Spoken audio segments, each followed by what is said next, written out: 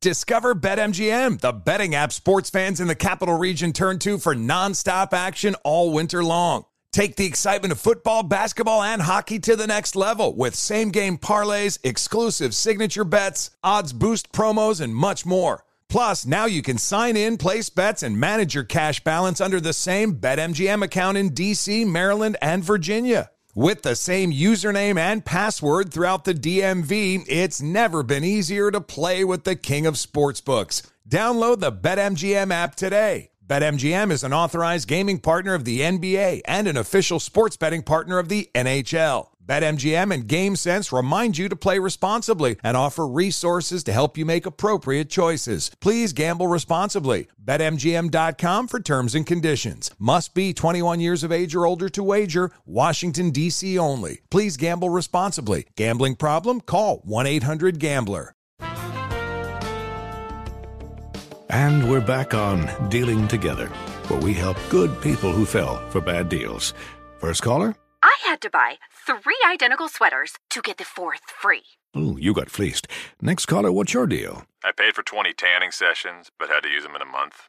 Now I'm orange. Ooh, you got burned. Next caller. I traded in my old Samsung at AT&T for a new Samsung Galaxy S24 Plus. How's that bad? I got to choose from their best plans. So, what went wrong? Oh, nothing went wrong. And you're calling to... To request a song? You want a song. Of course. The choice is yours. Our best smartphone deals. Your choice of plan. Learn how to get the new Samsung Galaxy S24 Plus with Galaxy AI on us with eligible trade-in. AT&T. Connecting changes everything. Offers vary by device. Subject to change. S24 plus 256 gigabyte offer available for a limited time. Terms and restrictions apply. See att.com/Samsung for details. This is Holly Fry from Stuff You Missed in History class. The national sales event is on at your Toyota dealer, making now the perfect time to get a great deal on a dependable new SUV, like an adventure-ready RAV4. Available with all-wheel drive, your new RAV4 is built for performance on any terrain. Or check out a stylish and comfortable Highlander with seating for up to 8 passengers and available panoramic moonroof. You can sit back and enjoy the wide-open views with the whole family. Check out more national sales event deals when you visit buyatoyota.com. Toyota. Let's go places. Today's episode is brought to you by the American Society of Magical Negroes, a fresh satirical comedy about a secret society of magical black people starring Justice Smith, David Allen Greer, Ann Lee Bogan, and Nicole Byer. As an official selection of Sundance 2024, the American Society of Magical Negroes has been heralded by critics as an uproariously sharp-edged satire and a must-see. Now playing only in theaters. Visit the American Society of Magical Negroes Film.com to get tickets now. You're listening to Fox Sports Radio. The last Sunday that we get before we get to spring ahead. Yeah, so it's going to be, I guess, Mike, you could say, we're going to be an hour ahead of time at this point next week. But it's also at this point next week that we will anxiously be awaiting the brackets as Selection Sunday is officially a week away. My team's not getting in, Dan, so I don't really give them much of a care. I was going to say something really profane, but it's Sunday morning, and I love you all. I love Selection Sunday, whether the team I cheer for is in or out. It is one of those holidays, so now I'm like, all right, we are a week away, and I love Championship Week, and Championship Week has already started. You may have heard Isaac Lowenkron mention in the update the Ohio Valley Conference wrapped up yesterday. Of course, now we've got the Big Ten wrapping up today with Michigan taking on Purdue in the title game, and you've got golf. You've got a great night in the NBA, and also, Mike, we're starting to wind down a bit on the NFL Combine, which has had the conversation going around many stars, not just quarterbacks, but running backs and linemen and even linebackers, the talk of the town in Indianapolis. Well, anytime you can start getting a look-see at the new presents, right? Because we always talk about the draft being the equivalent for a lot of folks Christmas Day. I don't get a lot of gifts on Christmas Day, and I'll be honest with you. I think we do more exchanges here than I do at home. Normally I'm the guy doing the providing of giant satchels of things on the other side. So when we're looking at these NFL draft prospects, we make a lot about, well, a little in terms of performance and what it means. And for a moment, everybody forgets about the game tape that they watched and the opponents that they watched for 11 or more weeks, but it gets us excited. We get some measurables, and at least for a little while, people can be, full of hope. Cleveland Browns fans, we did a big thing, Jason Smith and I, Friday night, the montage of how anybody that was considered as a top 5 pick talked about how much they loved Cleveland, except for Josh Rosen. So I haven't looked into it. I don't know. But everybody else, oh yeah, I want to be the guy to turn it around. I could be that guy. Let me be that man. And Rosen, whatever. I'll look into it at another point. So, Cleveland, they get to sell hope, Dan. So it's a wonderful thing, this combine. I'd make an argument that if you are a running back like Saquon Barkley and could be taken in the top 5 and maybe even earlier than that to top 3 or top 2, considering the hype that surrounded what he did on Friday, that maybe Cleveland could be your best opportunity to run behind a decent offensive line in that top 5 of the teams that draft, because you also have the Giants who have problems, Denver who has problems, and the Colts also picking at number 3 in addition to the Browns' 2 picks. But as I look at all of this and you look at Barkley and Rosen and Josh Allen yesterday, your point about this is the time where we forget about game tape is so true, because you hear the comments, bad 40 time, only ran 4.6 or 4.70, didn't appear that slow on tape. Well, if he's running past a DB as a wide receiver, I'm just going to take this into account, that whether it be at FBS or a high or low, a defensive back playing college football is probably not running a 5.1 in the 40-yard dash. So if he is running past certain defenders in a secondary, he probably can do it somewhat at the next level. I think the best example was the Orlando Brown workout, right? And how miserable that was, and he's just been excoriated, and everything that he did on tape has been virtually ignored. Baker Mayfield took to social media, as he's wont to do, to just say, when's he running a 40? Which is where I'm raising my hand. Mm-hmm. Like, he's a number 2 rated guy at his position. Comes in here, you'd like a little better showing in all the other things, the strength, skills, whatever. I'm not worried about his 40 time. I don't care where he measures there. And in the end, a team probably gets a bargain because they decide this is, not to make the equivalent one-on-one. This is like wearing the giant gas mask. And all of a sudden now you got red flag when you got a guy that was a very good performer at the collegiate level, and now he's getting dismissed categorically by every pundit. Said, he obviously didn't care about the combine. It's like, he showed you on film he can play and dominate defensive linemen. I don't know what's to be left. Likewise, Josh Allen hitting air and completing passes. Suddenly, hey, he made all the passes we didn't think he could. Where's the defender? Sure. Right. Still 57%. Yeah. That's not changing. I also, tell me a great NFL quarterback in today's National Football League that makes his hay on the deep ball. Yeah, Joe Flacco throwing it up for grabs. Like that's all you need to know about throwing 66-yard bombs. And listen, I am not a combine fan. I know that is not in vogue to say. I don't get excited about it. I don't sit there for 2 and 3 hours and watch the NFL scouting combine. I will read about what happened at the scouting combine, but Mike, it is not something that I am fully interested in. And we had Saquon Barkley's workout going on the TVs as it was happening on Friday here at the Fox Sports Radio studios. I don't think that the combine is that big a difference to the Saquon Barkleys, to the Josh Rosens, to the Baker Mayfields.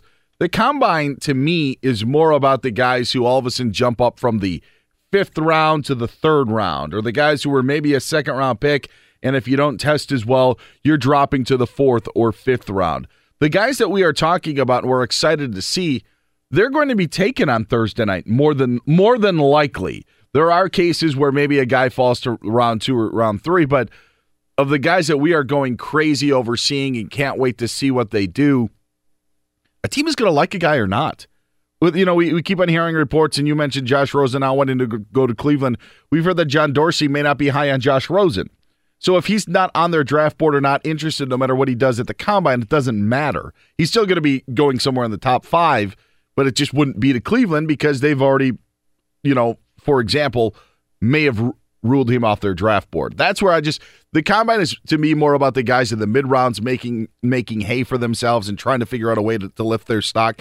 these top guys can do whatever. As long as they don't fall on their face, they'll be fine. Well, I mean, when we get down to it, I mean, what are the big stories that come out of this? I mean, we want to go through and pick apart every throw, every step, everything that those top 5-6 guys do. We look for some of those great stories. The Shaquem Griffin is the story that's taken everybody by storm. 20 reps of 225 after losing his hand at the age of 4. So, I mean, that's a big deal. Yeah. And can he be maybe a special team or something like that? You know, those are the debates and discussions that come in. But unless the guy's just as they call them, the workout Superman or workout wonder or whatever, and blows you away at the 40-yard dash or one of these other things, bench press until the cows come home. You know, he's setting world records at the 225.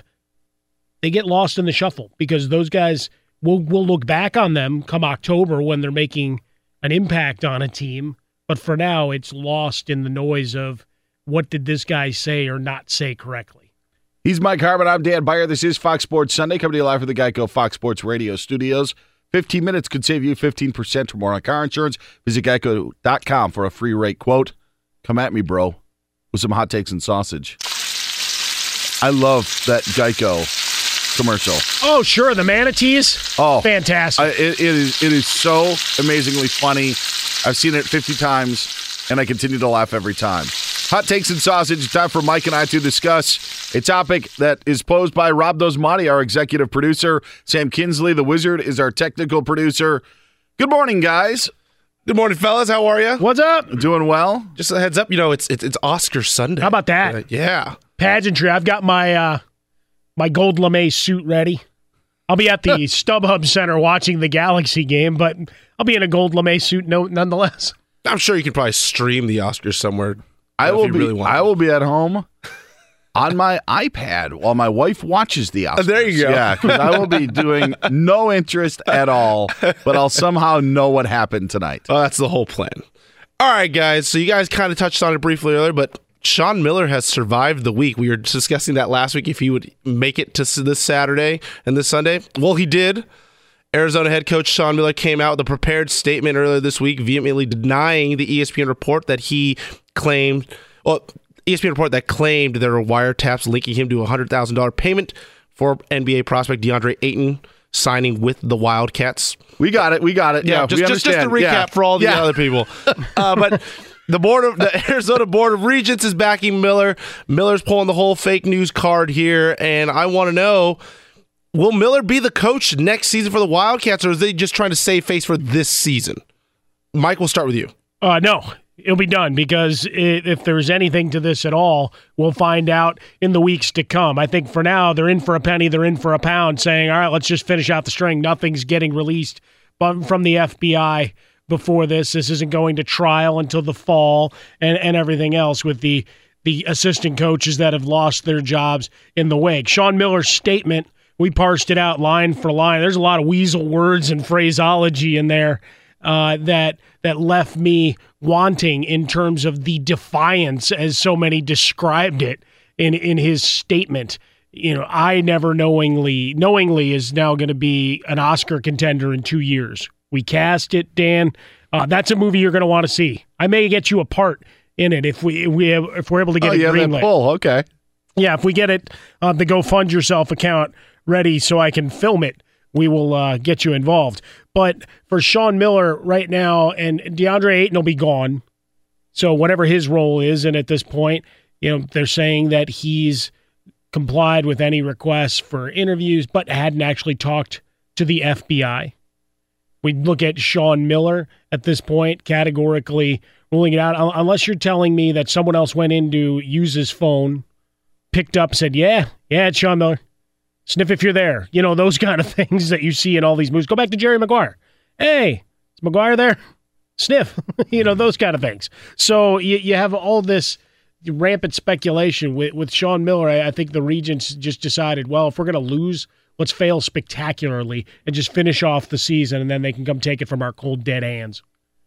I don't think Sean Miller is going to be the head coach at Arizona next season because a 4-minute speech shouldn't distract from the fact that there could be a lot more that the FBI has. Remember, when there were 4 assistants arrested last fall, one of those 4 assistants came from Arizona. So just because Sean Miller may have been convincing to you in a 4-minute span when he had the podium, and there may have been a hole here or a hole there poked in a report, when those FBI arrests came about, no one was prepared for those in college basketball. I have yet to feel that Arizona should be put in the clear for all of this, and I still think that there is something there. The question is whether we find out via the FBI documents or not, but if I had to put my money on it, I still don't think it looks good for Arizona, and I don't think it looks good for Sean Miller.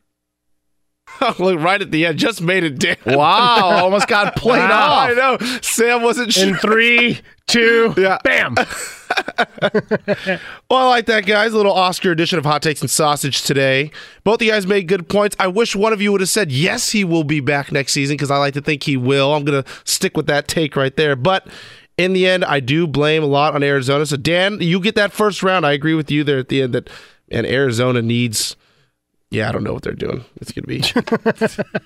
Yeah, he was building to a big... This is what I think happened. I think that Rob didn't listen because he was trying to tell Sam, okay, let's play Dan off. Let's do it right now. Let's do it right now. And wasn't listening to what I'm saying. Figure out a good piece of music. And then he felt bad about it, so he's like, well, I'll just give Dan. I don't even know what he said. It's all good. It's all good. I was listening, but yes. Hey. We'll just go with that. But it's an interesting case in the course of the week that everybody that wrote about it, and you have the ESPN report, and just because we're having a question of a date and stamping a date to it, that suddenly that discounts everything that was in this report. And you have the Yahoo report, and it was just interesting to watch last weekend, right? Everybody played. Sean Miller sat out. Why did he sit out? Like, if they thought he was cleared, they didn't have enough time to vet this. I told you last week why I thought he didn't coach. He didn't want to answer questions. Because otherwise... They weren't prepared. Otherwise, why? Because he could have gone in and no answered. I'm talking about this game. And just pushed it off. But what would that have meant? More bad press, and maybe once you finally talked, you wouldn't get the benefit of the doubt? Because everybody immediately jumped to the other side. Nope. Right? He makes the statement, oh, look how defiant he is. He goes, no, read the statement. Parse the words. Like, there was at least one sentence in every paragraph that was not only weasel word language in terms of me and mine and trying to get that plausible deniability thing flowing, but it just didn't come off, at least to me, going through as we do, the words. Just because he said, hey, I didn't, that wasn't enough for me. This is Fox Sports Sunday. He's Mike Harmon. I'm Dan Beyer. The phone number is 877-99 on Fox. That's 877-996-6369. Reach Mike on Twitter at Swollen Dome. I am on Twitter at Dan Beyer on Fox. We always hear about good stories at the NFL Combine, right?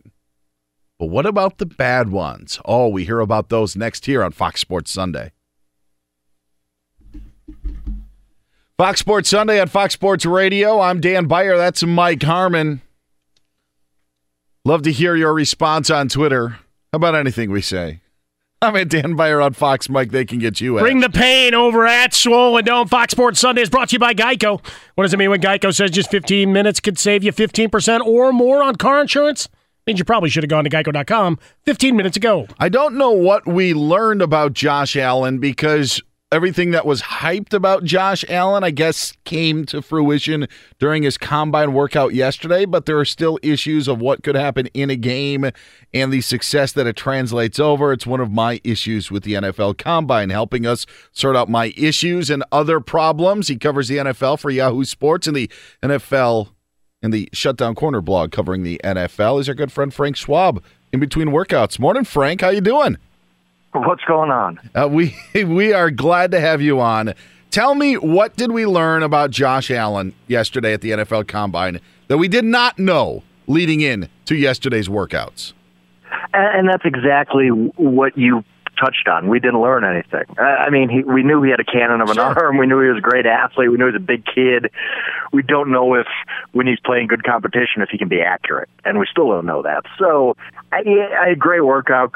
He had to do that. Like, I mean, look, if he didn't have a good workout, if he didn't throw a ball 74 yards or whatever it was, then NFL teams are going to say, well, what's the point? I mean, if he can't do that, I mean, there's nothing else. But he had to work out well. He did. You know what? I will say this. I thought he was very impressive. You know, this is just media, by the way. Just impressive dealing with us in the interviews and the confidence he had. And, you know, I think that's important. You don't know a lot about him. We know about Mayfield. We know about Darnold. We know about Rosen because they played at big schools. We're in the spotlight all the time. But, you know, Allen's a little different that way. He came off well. I thought he handled the pressure well of the combine. Again, he had to work out well. He's the one guy who absolutely positively had to have a great workout. He did. So those things are pluses, but I don't know that the questions he has about him have been answered yet. How about Josh Rosen? How did he come off? Because I enjoyed the fact that he didn't go and do the Cleveland touristy thing, saying he hadn't really researched him when everybody else went as if they'd been on Cleveland.com and researching for all the things to do and everything else. But I know for some that didn't play well. How did it play in the room? And no Yelp for Josh Rosen. That's right. He himself. I thought he was fine. I thought that he was very, you know, forthcoming about, hey, this is who I am. I'm not. I don't really get. I assume there are things about Josh Rosen that rub people the wrong way that people don't like, but I don't know if this is. He's never been in trouble with the law. He's never been. I just wonder if this is the thing we're making up this year. You know, where it's just the hype just starts rolling, he gets out of control, and all of a sudden by April it's going to be that, you know, Josh Rosen's the worst guy in the world, when he's really not. I thought he came off fine. I had no problem with anything he said. Yeah, I mean, maybe he should have stood on the table and said, I want to be a Cleveland Brown. He kind of didn't do that. But, you know, who cares what he says to the media? Whatever he says to the Browns when they have him, you know, in their 15 minutes at the combine, and then presumably when they bring him in for a pre-draft visit, that's what's going to matter more than what he tells reporters. So I thought he was just fine, too.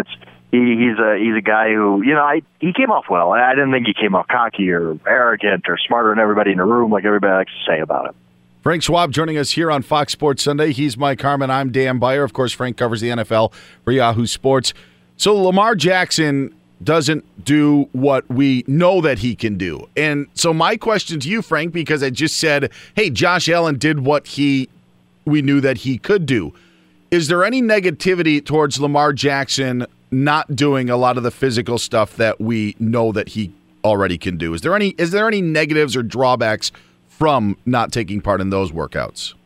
I think that there's one. It's, you know, that when teams talk about, and I kind of roll my eyes a little bit, but they like to see guys compete at the combine. They like to see, hey, well, I'm ready to run the 40 against everybody and throw against everybody, and they do believe that, whether it's rational or logical or not, I don't know, but they want to see that there, and so maybe that's a mark against Lamar Jackson. But it's unlike, I mean, you know, it's kind of the same thing for Allen, but he wanted to throw. That's fine. But for Jackson, if there should be nobody today in NFL circles saying, I just don't know if Lamar Jackson's fast. Is there a way for me to figure it out? He didn't run the 40. How can I possibly know if he's a good athlete? Like, no, throw on any tape from Louisville. We know how good of an athlete he is. So I think from that aspect of it, look, we know exactly what Lamar Jackson is as an athlete.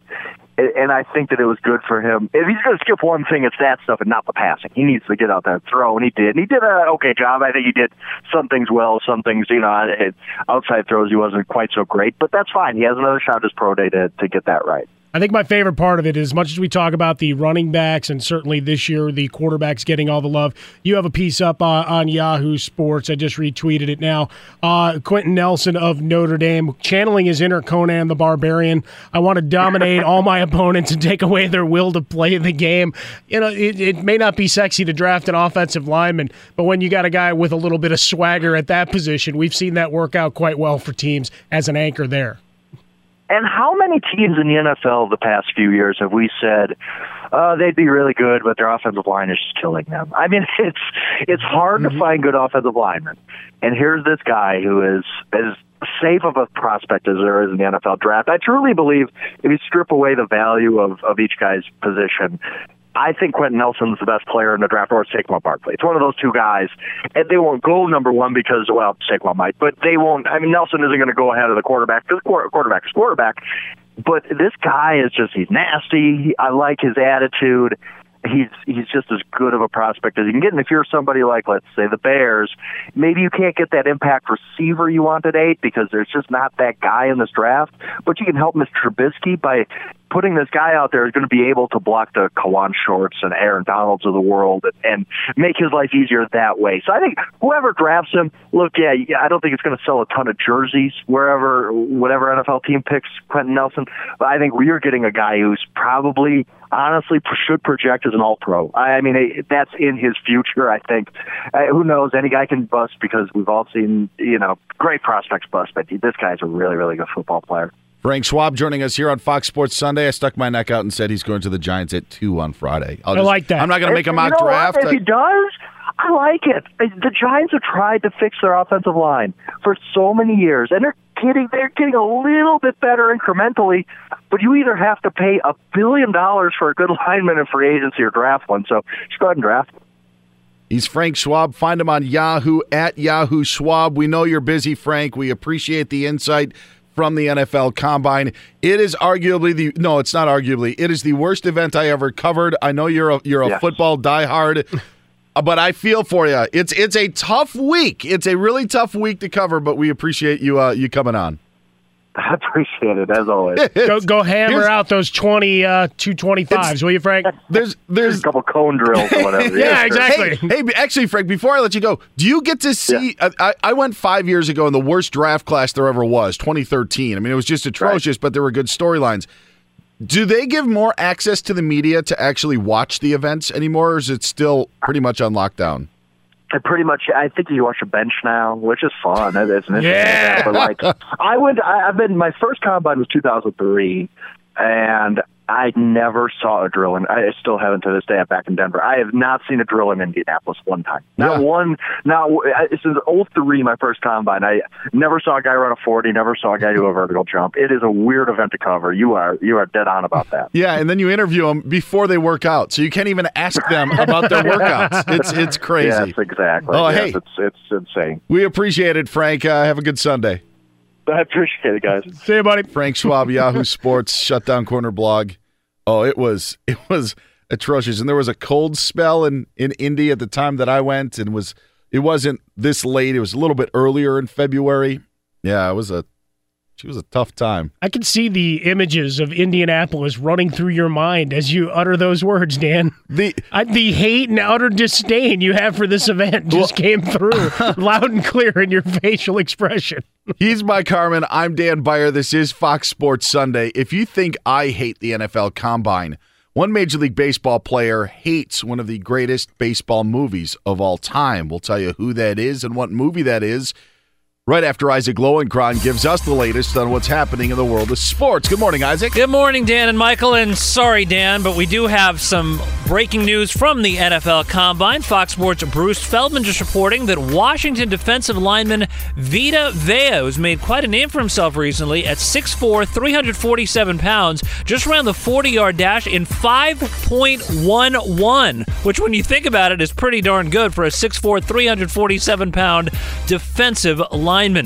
In the NBA Saturday night, the Houston Rockets extended their winning streak to 15 with a comeback victory over the Boston Celtics to improve to an NBA best 49-13. Lonzo Ball hit 6 3-pointers as the Lakers won at San Antonio to extend their winning streak to 5.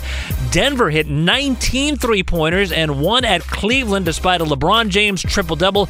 J.R. Smith scored 19 points in his return from a one-game suspension. College hoops number 5 Duke rallied from a 13-point second-half deficit for a 10-point win over 9th-ranked North Carolina. Murray State, the first into the NCAA tournament. They won the Ohio Valley Conference tournament over Belmont. And finally, Roger Bannister, the first runner to ever break the mystical 4-minute mile barrier, has passed away. His family issuing a statement this morning saying Bannister died on Saturday in Oxford, England at the age of 88. In 1954, Bannister ran the first ever sub-4-minute mile, a feat that at the time was considered unthinkable, and among other things, the achievement earned him the first ever Sports Illustrated Sportsman of the Year award. Dan and Michael, back to you. Thank you very much, Isaac. It is Fox Sports Sunday. He's Mike Harmon. I'm Dan Beyer. Coming to you live from the Geico Fox Sports Radio studios, it's easy to save 15% or more on car insurance with Geico. Go to geico.com or call 800-947-AUTO. The only hard part, figuring out which way is easier. There's no secret. I don't like movies. Mike knows more about movies than I do, but we're also busy people, and it's an Oscar night tonight, and you don't get to see all of the films that may be up for nomination. But I didn't see any of the films, and I'm not sure how many you saw, Mike. But the fact of the matter is, few, Dan. Yeah, I saw Get Out. As sports fans, you still will go and see certain movies. Now, there are some that I will admit that I probably should see as a whole that I haven't. But one of those movies that I have seen is Field of Dreams. And the MLB Network likes to play it. It's played it, I don't want to say often in the offseason, but I've seen it, maybe more often than not when you've got nothing going on in December or January. And I've always had a liking for Field of Dreams. You brought this to my attention that there is a player in Major League Baseball that does not share my opinion. It's a pretty good one, especially the thesis statement. He really punches you in the face right off the jump. In a column for SportsIllustrated.com, Jerry Blevins, a relief pitcher for the New York Mets. Yes, it's a Mets story, even though Jason isn't sitting next to me, so I don't know what's wrong with me. He decided he wanted to tell you why he doesn't just not like Field of Dreams. He hates it. Thesis statement, right out the jump. My disdain for Field of Dreams has grown over the last year. That's pretty good. Everybody, he goes, here's my short list of top 5 baseball movies. Everybody Wants Some, which is a 2016 movie from Richard Linklater, who created Boyhood, which was a big Oscar contender a few years ago. The School of Rock did the TV adaptation for that as an executive producer. But here's to put it in perspective, in 1980, a group of college baseball players navigate their way through the freedoms and responsibilities of unsupervised adulthood. The Sandlot. We've all seen The Sandlot. 3, Major League. 4, For Love of the Game. For Love of the Game is the third of the Kevin Costner baseball movies where he's on the Tigers and he throws a perfect game. And you got Vin Scully calling the game, so you get the marriage there of some of the greatness and what goes on in someone's head as they're having one of these type of experience. Of course, the usual angst and romantic troubles and everything included therein. 5, A League of Their Own. And went deep. Extended the top 10. Bull Durham, Little Big League, Rookie of the Year, The Rookie, Bad News Bears. And people went nuts because, well, he didn't have Field of Dreams in the top 10. I always call my dad after seeing it. Oh, it gets me every time he plays catch with his dad, etc. It's not the best baseball movie. It's not even Kevin Costner's best baseball movie. Bull Durham and For Love of the Game are significantly better.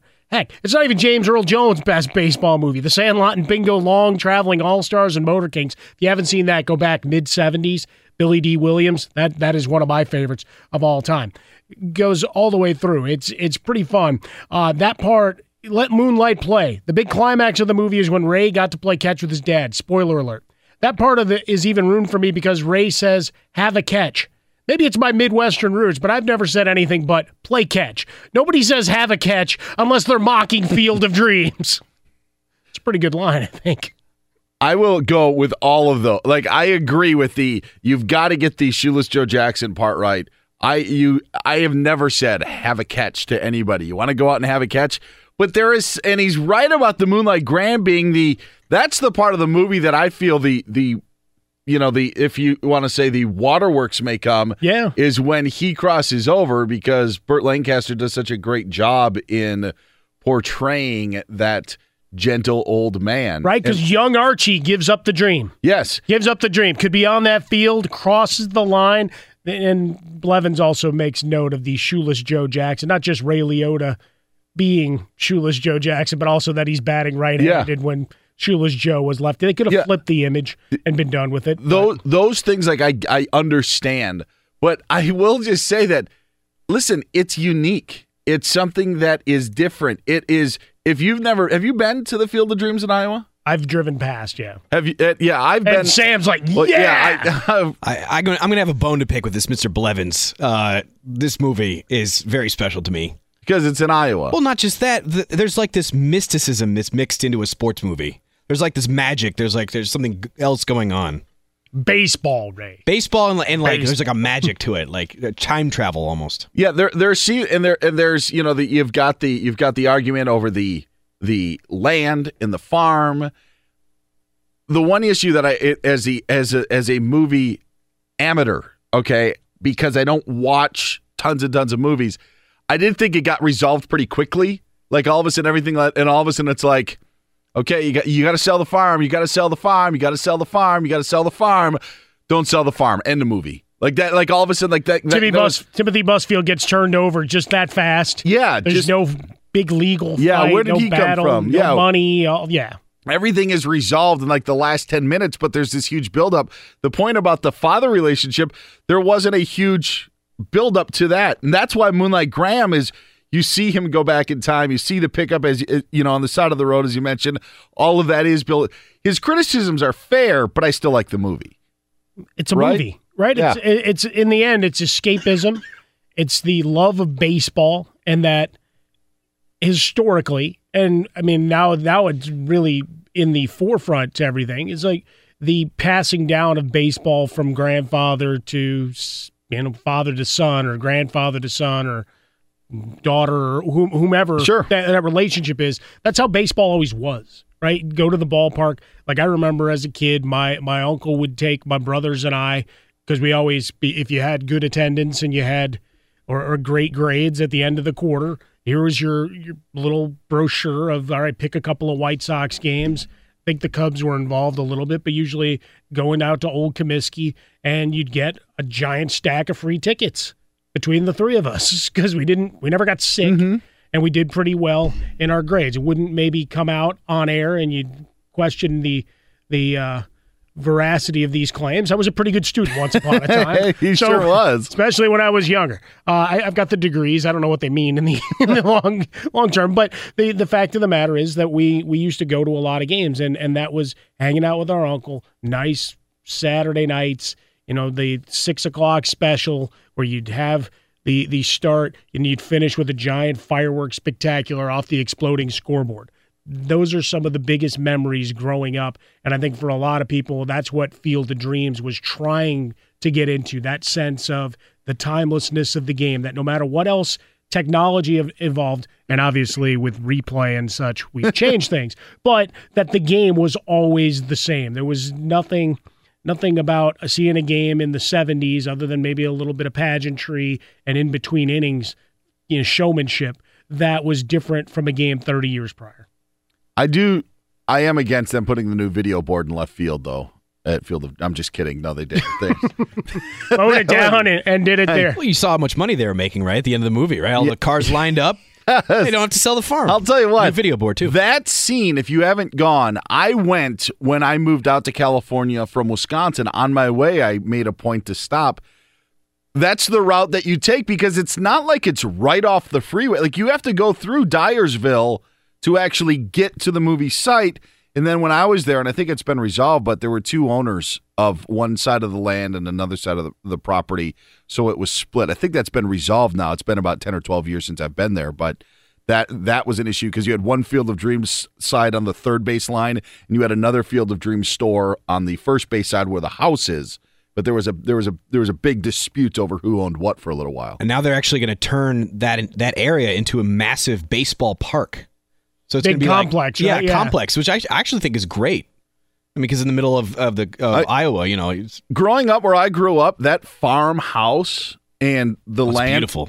Yeah, that's common to where I grew up, right. and like to have it, not to have a baseball field there, but to have the house and have it looking over the land. That's very common where I'm from. So that's where it resonated with me. See it all those layers that come in. Big Bad Bob 7171 on Twitter comes in saying, "Hey, nobody gives any love to 8 Men Out."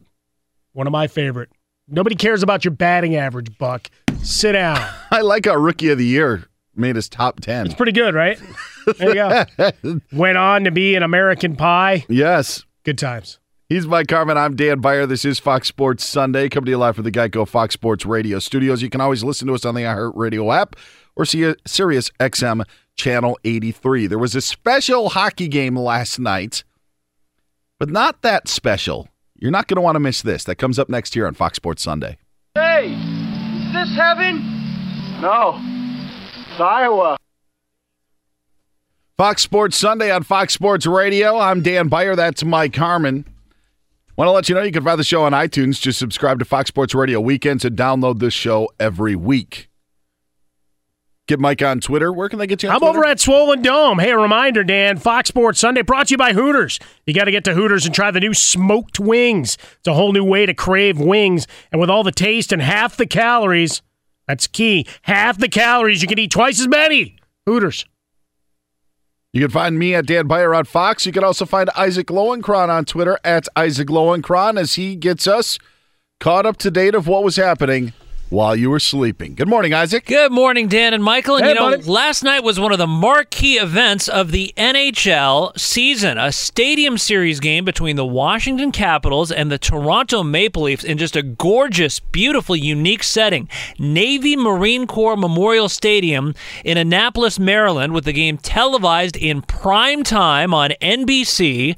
There was a 15-minute delay during the third period because of a power failure in the stadium, and then with 4 minutes left in the third period and the Capitals leading 5-2, NBC effectively pulled the plug. And listen here to how the legendary Mike Emrick makes the announcement in a consummately professional and gentlemanly way, yet you can still sense deep down his disappointment. And also listen to the forlorn-sounding whistle at the end here.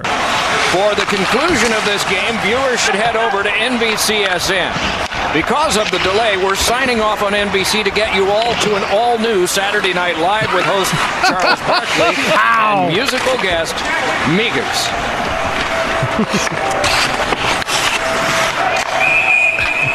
In the context, doesn't that whistle at the end sound really sad? In 5, 4, 3, 2. And he mispronounced it. It's Migos. It's an O. Migos is actually a very delicious breakfast meal, by the way. Yes, it is. Migos to NBC Sportsnet to watch the rest of the game. That's what he could have said. There's a way to... The king of the Segway strikes again! Wow. I thought it was a good week for the NHL just for the simple fact of the Seattle ticket drive. Did you guys hear about that? Was huge. The what, 25,000? Yes. The 25,000 tickets in 2 hours people signed up for season tickets. If there would be an expansion team in Seattle, that's a lot of good pub. I didn't like how the NHL kept the players out of the Olympics, and I know NHL fans may disagree because it would disrupt their season and their teams. It was a bad headline, though. But for a majority to make it spread, and that's what I think these outdoor games are about, right? I mean, right, Isaac? I mean, just to try to maybe get a casual fan into something that's unique. I'm not. Maybe I'm wrong. Maybe the diehards love it even more than the casual fan. But I think the unique setting that you talk about is also a way to bring people in because you're not getting 40,000 at a regular hockey game on a regular night. If you're the Capitals, you're not fitting 40,000 in an arena.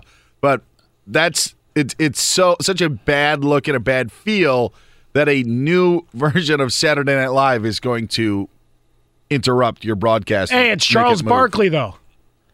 Yeah, but the thing is, Barkley, I don't think, had one of his better nights on SNL last night. He's just not great when he's reading from cue cards, you know? I mean, he's great when he's extemporaneous, but you're absolutely right, Dan. It's all about converting the casual fan with the settings and the visuals, because having it in that unique stadium with the whole tie to the Naval Academy, and they actually had the rink on an outline of an aircraft carrier, so it was like an aircraft carrier footprint, and that's what made it all the more unique. So I'm just wondering when the phone call from Commissioner Gary Bettman this morning came to NBC Sports executives. I don't think it can, because he's got too many other things he's done wrong. You can't blame them.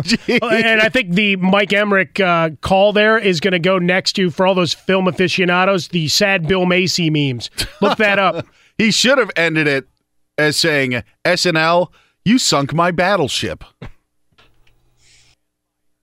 Rolling along on this first Sunday in the month of March as the madness is here. Glad to have you with us, diving into what should be an exciting college basketball Saturday. A Big Ten title will be handed out at Madison Square Garden, and then they can take the next week and a half off and find out where their fates are going to lead them a week from today. It is a weird feeling. I was watching yesterday little of the Michigan State-Michigan game and wanted to flip to another network to see another conference tournament going on, and there were none.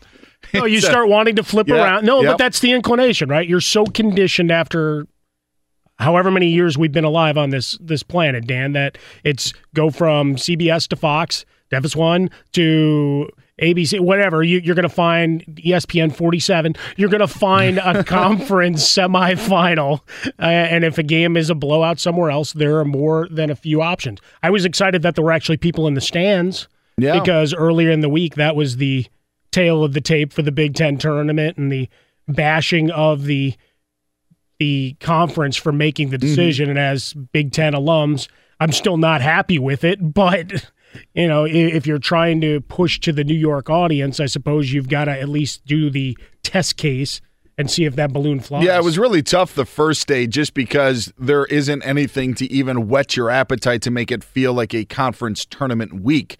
So when you had the first couple of games with Minnesota and Rutgers playing and Iowa and Illinois, and Rutgers is close by, but Iowa and Illinois and Minnesota having to make treks to get to New York, there wasn't a lot of atmosphere. What is going to be the big fallout from all of this, realistically, will be this is the first time we've seen a major conference have to wait a week and a half before they play an NCAA tournament game. So for Michigan State or Purdue or Michigan or Ohio State, and maybe Nebraska and Michigan should get in, but are those teams going to be affected in the first and second rounds of the NCAA tournament because of the week and a half layoff? That's what we don't know. We've seen, you could always say, with the exception of Wichita State, because they when they were in the Missouri Valley would win and then end up playing, all of the lower teams, we could never put it on the rest factor.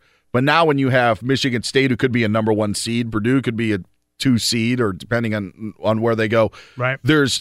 We don't know if that week and a half layoff is going to have an effect or not. Yeah, because we usually start getting excited about momentum and using the word momentum more in a 48-hour block on sports talk radio and sports television than we really get to at any other point in the calendar year, Dan. And now you're going to sit for a week plus waiting on your fate. Where do you get seated? What's the bracket look like? And practicing against air doesn't quite do the same thing in terms of that build-up. And to really get the conference loyalists excited. Now there's that vacuum. All right, you finish it today, and then there's a week's waiting time. It's like the equivalent of bowl season, I think, to a degree of, all right, we played really well. Now wait a month. Yeah, it's definitely going to be a different feel for Big Ten fans over the next week while all these other tournaments are going on. There was actually last night in the NBA a great game between the Rockets and Celtics in Houston. Cavs end up losing, giving up 120-something to the Denver Nuggets. So the Nuggets are fun, aren't they? Yeah, they got a good core. Yeah, and it's fun when the Cavs continue to not play defense. I mean, wow, this is true. 126 to 117 was the final. Yeah, the Rockets Celtics game, which was, I'll just say this, and I said this over Christmas. I said it last year after the finals. I was done with Cavs Warriors finals. I was over with it. If you want to give me 7 games or 6 games of Rockets Celtics from what we've seen in their first 2 matchups this season, sign me up. I don't care if we still think that the Warriors are the best team. The matchup, the dynamics, the players going head to head, I am all for that come June if we can get what we've gotten. Remember, it was the game I believe it was in December, when James Harden got called for the offensive fouls against Boston after the Celtics had that huge comeback to get back into the game. Last night was a little bit more back and forth, but the Rockets kind of grabbed the lead at the end and hold on for victory. But you're getting guys playing at high levels, and to see Kyrie Irving and Chris Paul and James Harden all really just going for that first title of theirs and theirs only. I know Kyrie has his, but it's still LeBron. I think it would be a great storyline. I'd love to see that 7 times in June. It's funny. We were talking with Isaac Lowenkron a little bit about the NBC debacle and shifting away from a marquee event where you're trying to put out and expose maybe to certain players, right? Sometimes you pick those matchups and those venues because you got a young and upcoming star. Sometimes it's just a cool venue to get over. With the NBA, you're always trying to find next. right? With all these sports, we're trying to find those next stars. What are we talking about? The NFL Combine, guys running around T-shirt and underwear for 4 days and lifting weights and really not doing anything football-related at all in a lot of cases. But obviously it all plays back in. Save your hateful emails. But the idea here that you can build some new stars, right? James Harden is a known quantity, but still for a lot, it relates back to having some connection to tabloid families and reality TV. Now it's, hey, he's worthy of being looked at on that pedestal, on that medal stand, and it's new teams. It invigorates a fan. It's like you're saying, all right, do you want to go to what might be a 4-game march, especially if Cleveland doesn't learn how to play defense in a month? No. Right? If they're just going to keep waving at people as they drive to the hole, how intriguing is that? I mean, hell, Denver's not good, but they'll run up and down with you, and they'll play fast pace. And last night, the 3-pointers are falling, so you see the score starts to escalate, and LeBron James, as much as everybody wants to get excited about the stats, defensively, he's as bad as everybody else running around on that squad. So getting some new blood that everybody can start the promotion process on can't be bad. Yeah, and a point about the Celtics and Cavaliers, it was just this week that Brad Stevens and even Kyrie Irving kind of admitted that they've slowed things down, they've made things simple, and that they're finally learning how to play together. They're 60 games in. The Cavaliers trades, while they got the problems out of the locker room, meaning Isaiah Thomas or what we thought was the problem, moved dead weight and having Derrick Rose gone and Dwayne Wade wasn't producing as much.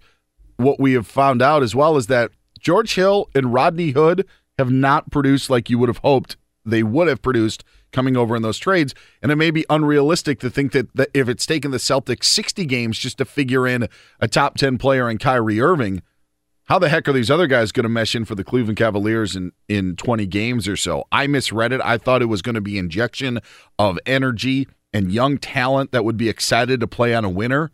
And right now they're proving me wrong because George Hill and Rodney Hood have not lived up to expectations. I think Clarkson and Nance have given them what they needed. Sure, Kevin Love is out, but still just awful defensively. And that's the question with all of it that still lingers, right? How big a factor is Kevin Love really when we get to the playoffs? Is he going to get enough time to ramp back up to where he's ready to play? Because that was the big question with Isaiah Thomas coming over from Boston was how long was it going to take for him to integrate? And then he got 15 games before they told him to go to hell. Yeah. Talking out of school and getting in front of cameras and calling out his teammates and his coach probably didn't help things, and certainly the perception of Isaiah Thomas shifted, and he's trying to rebuild things here in Los Angeles. But when you look at they gave him 15 games. What is this, 28 games, 26 games, whatever it would be before the playoffs start with the young nucleus. And while they may be better offensively, they've been a little more, I think, efficient on the whole. They're not playing any defense. Nope. So now it's become roll the ball on the court, and Ty Lue's a guy just sitting back watching the action unfold. And the Lakers, maybe getting Jordan Clarkson out of the locker room could have been a blessing in disguise. Because interesting, isn't it? Yeah, they won their last 5, one in San Antonio. I know San Antonio didn't have LaMarcus Aldridge, but guess what? The Lakers also played without Brandon Ingram. And Lonzo Ball suddenly found a jump shot. Yeah, 6 threes last night.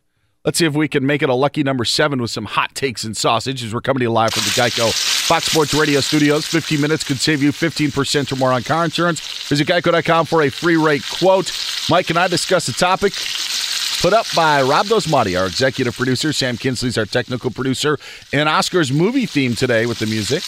Oh, yeah, a little Godfather 2 theme right here. All right. A little fun fact about that. The first Godfather was nominated. The original score was nominated, but it was disqualified because it was found out that the original composer borrowed another theme. So they had borrowed. Yeah, so they had to disqualify it. So isn't that sampling? Yeah. So when she did Godfather 2, she came up with an original score, and you're hearing it here. So you guys were talking about the NBA and how exciting it was last night with teams like the Rockets, Blazers, Celtics, Raptors. All these teams are finding success, and they're competing with the Titanic Warriors and Cavs of the league. And based on what you guys were just talking about, I want to know, do you guys think another Cavs and Warriors finals will negatively affect the sport? Dan, we'll start with you. Absolutely. As I mentioned a little bit earlier, I have not wanted to see this the Cavaliers aren't up to the Warriors' potential. And even if you go back when Kyrie Irving was a member of the Cavaliers and you looked into the offseason of what the Warriors and Cavs matchup could be. Sorry, the music threw me off just a little bit. The fact is the Warriors were just a better team. And what we've seen in the NBA right now is that the best team in the NBA is, record-wise, is the Houston Rockets, and second is the Golden State. Whether you want to put one, or two, the Rockets and Warriors are the two best teams in the NBA. And then if you want to go down to three, you could go Celtics or Raptors. You aren't having that conversation. It's an old narrative. It's a narrative that settled nothing. If you make it 4 games, the number of 3 matchups is perfect as well, because that means, okay, the Warriors won the best out of 3. We're not going to get a best out of 5, so what would the point of even having a 4? It wouldn't be a fair matchup.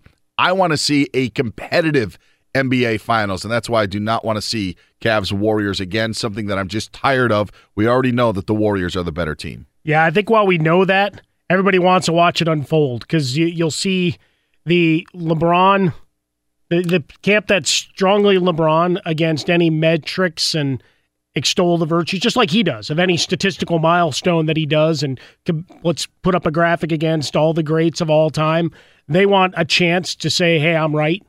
Whereas everybody else that wants to hate watch and go after LeBron, they get what they want too. Look at him lose again. Look at him go down again. He can't carry a team, and he built this team, and all those narratives. So for a hate watching perspective, there's more to it. Like, I think on the annals of, I selfishly for our business, Dan, I think it's better for us if those two teams meet again, because there's all those storylines that fall out. For the casual NBA observer, I think you want new blood, new injection of life, because you can still have all those LeBron storylines swirling in the background, talking about what he's going to do this offseason and everything else if games start getting out of sorts in the finals. But I think for the reason of the LeBron love or hate, it's still good for business, and I don't know that the overall product, as bad as it may be on the court, I don't know that the numbers reflect it. Well, that I know this music was a little weird underneath this. You didn't expect that transition. You're used to this part, and then when you started having the flute, I wanted it played off like 3 minutes ago. To be honest. Yeah. Well, there you go. That's the wizard, folks. There it is. There you go. That's He's right the there. wizard. He's playing off the Godfather 2 theme.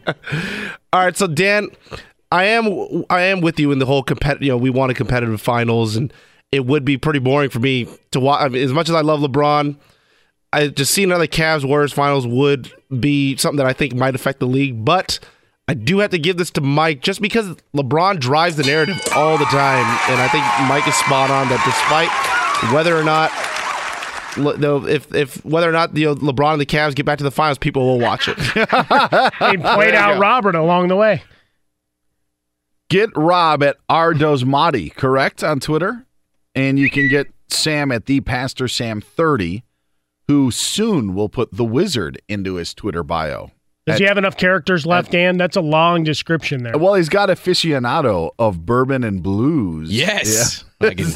I think I have a little more room left there. Yeah, I think you could fit something in. Well, if he changed aficionado to fan, that'll buy him a couple of characters. Hey, very smart, Mike. Hey, it couldn't be worse than Rob, who calls us a glorified babysitter.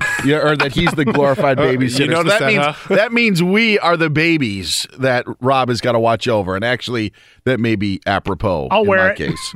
He's Mike Harmon. I'm Dan Beyer. Hit us up on Twitter. I'm at Dan Beyer on Fox. You can get Mike at Swollen Dome. We are coming to you live from the Geico Fox Sports Radio studios. 15 minutes could save you 15% or more on car insurance. Visit geico.com for a free rate quote. Come at me, bro. Manatees and novelty tees. Absolutely amazing. The Final Four is set. No, not in college basketball. Just for the biggest free agency in the NFL. That coming up next on Fox Sports Sunday. Fox Sports Sunday on Fox Sports Radio. A happy March 4th. He's Mike Harmon. I'm Dan Beyer. Oscar night. Yes! All the movies we didn't see, we'll celebrate, Dan. I did not see any of them. I don't think I've seen a movie in the theater in over a year. Really? Actually, yeah. Yeah. Good on you. No, hey. We all have our different things. Dan is a sportsman. And when he's not watching sports, he's out swinging the clubs. Yes, or watching DIY. Nothing wrong with that. There's a good block where I can go DIY, HGTV, Food Network, and Cooking Channel that are just boom, boom, boom, boom on DirecTV. And then, even on the outside of that, you got Game Show Network. Rob Dosmati. Oh, nice. I was just going to say, you haven't been to a theater in over a year. Do you remember the last movie you saw in the theater? The last movie that I saw. Actually, you know what? It was about a year ago. Now that I remember, you've brought this up. The Promise, which was about the Armenian genocide. My wife is Armenian. She wanted to go see it. So actually, it was 11 months ago because it came out last April. So that would have been the last movie that I saw as I was trying to think. The other one. You were trying to think of popcorn movies and superheroes and whatever. I was trying to get I was actually trying to think of popcorn so it could remind me of when was the last time I sat in the theater. That was it. The other answer that I was going to say I thought was maybe 22 Jump Street, which was awesome. That was so hilarious. That movie was great, but that was years ago. There may have been a couple of others that I saw in between. Right. But it's Oscar night tonight, and we'll see the celebs and the stars and do all their thing.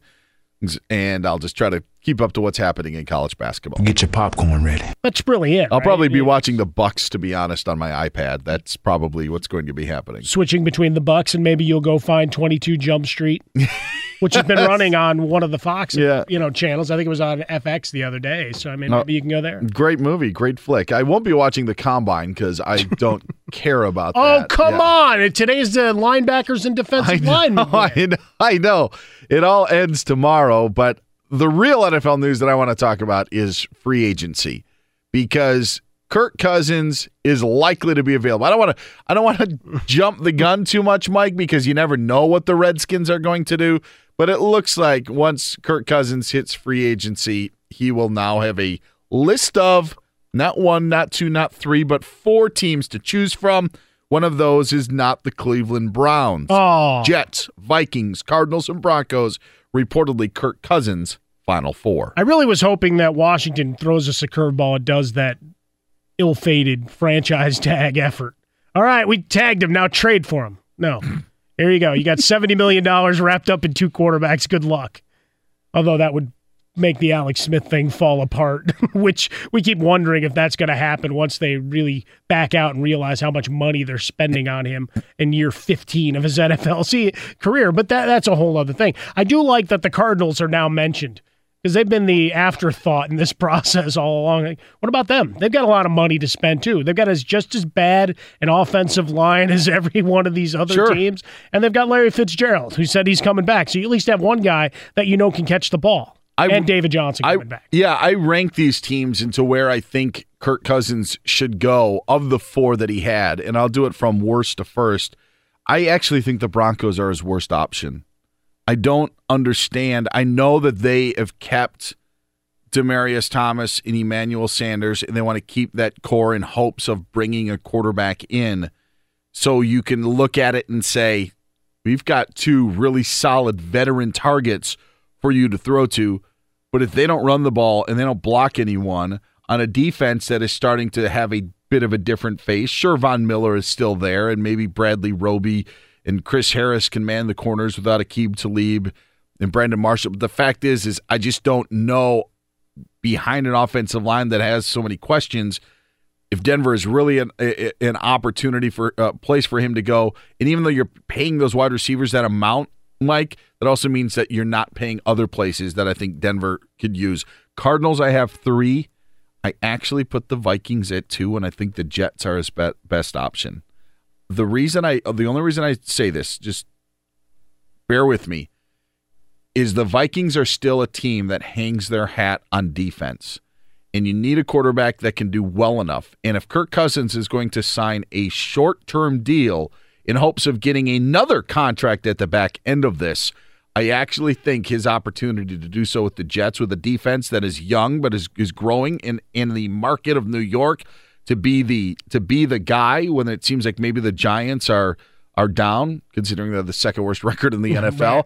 I actually like the Jets as his best option and Minnesota being his second option because it seems to me, Mike, solely based on if he's trying to get a short-term contract to get another one, maybe you're not going to put up the numbers in Minnesota that you would with the Jets. So for Kirk Cousins, I think actually the Jets could be the best option for him. Minnesota, you want to slow things down. You got a good defense, but you got weapons between Diggs and Thielen and Rudolph and Dalvin Cook coming back. You certainly have, it's attractive in that regard. With the Jets, I don't know who you're throwing it to, but they got a lot of money to spend.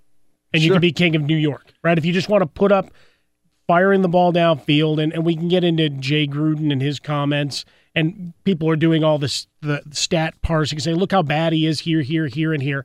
I caution them all to look at the roster that he's been playing with, and then tell me about your evaluation of Matthew Stafford and some of these other quarterbacks. Are you telling me they're bad quarterbacks, or are they just surrounded by garbage in terms of the teams they've been playing with? Because when Jay Gruden did his how outstanding can you be and we're 7-9, look at the talent or lack thereof at many of the key positions for the Washington Redskins this past year. And when we start going into these breakdowns, Arizona and the Jets are interesting to me just because they're, at least the Cardinals, you could see two playmakers that are obvious. With the Jets, your number one option is probably going to jail. And if he's not in jail, he's getting suspended for a good chunk of time. But just from a, who are you throwing it to? But the opportunity to be king of New York, make a pile of money, and then be able to reset 2 years from now, I think would be attractive because you're still going to complete passes. You're still winging the ball around. So the gaudy numbers may still be there. The other thing that the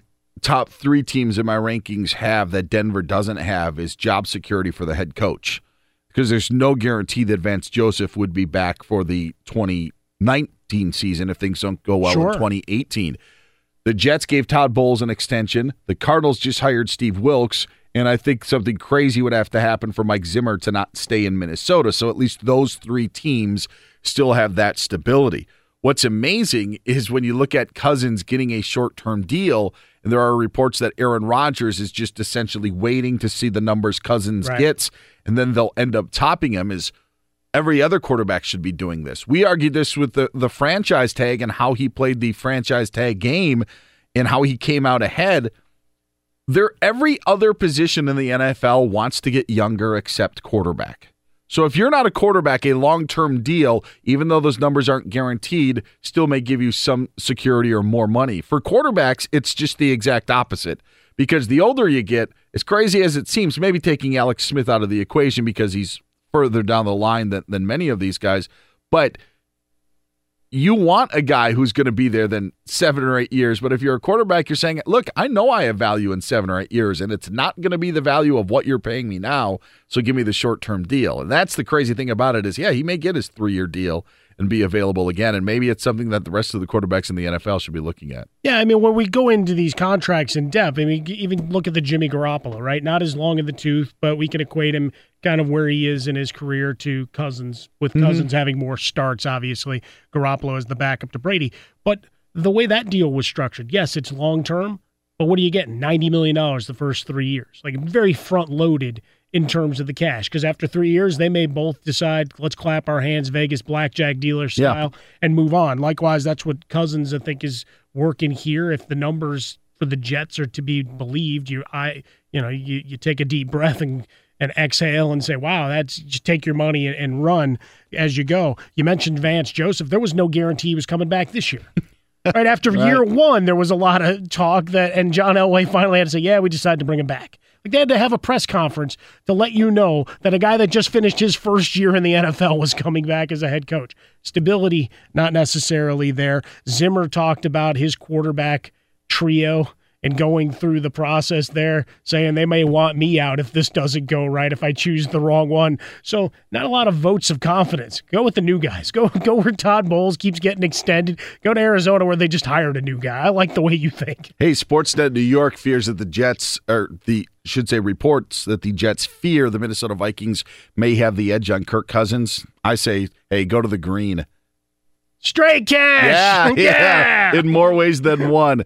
This is Fox Sports Sunday. He's Mike Harmon. I'm Dan Beyer. Saquon Barkley stole the show at the NFL Combine on Friday, but it was someone else's time to shine on Saturday. We'll get to that next. But first, Isaac Lowenkron will shine with the latest of what's happening in the world of sports. Why, thank you, Dan. We begin with the NBA, where on Saturday night, the Houston Rockets extended their winning streak to 15 games with a comeback victory over the Boston Celtics to improve their record to an NBA best 49-13. The Trailblazers topped the Thunder. Portland's won 6 in a row. Lonzo Ball hit 6 3-pointers as the Lakers won at San Antonio to extend their winning streak to 5.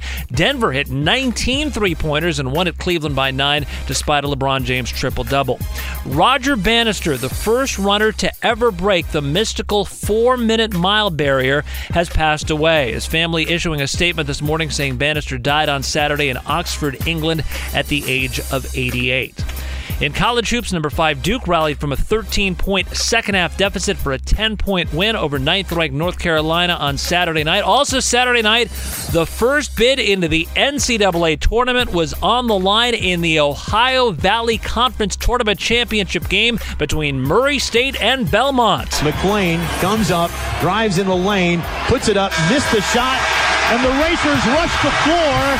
They are your 2018 OVC Tournament champions. Neil Bradley the call on Froggy 103.7 as Murray State won it 68-51.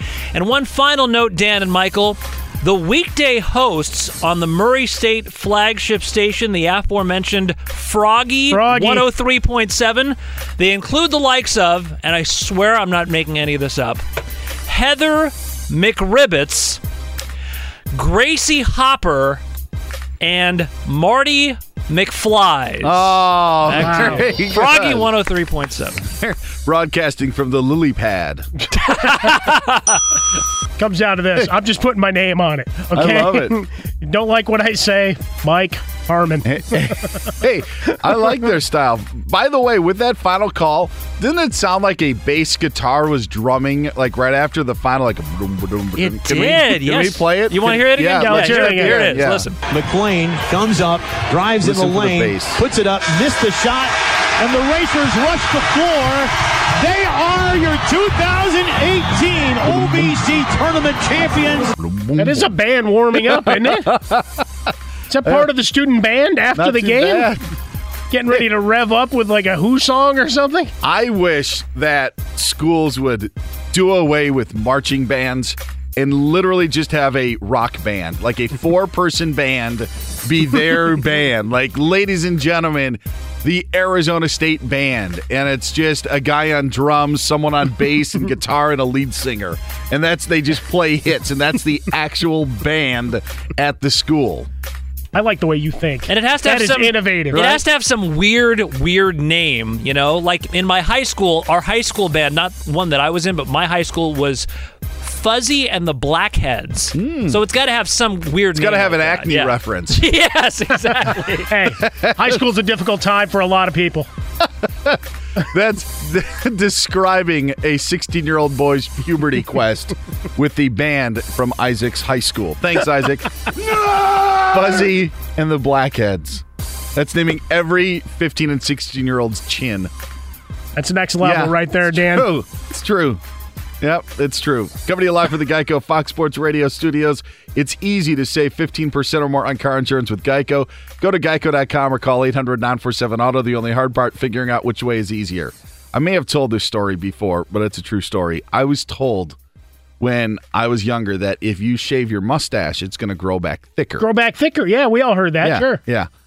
So I had this little, crop of dust underneath my nose when I was about 14.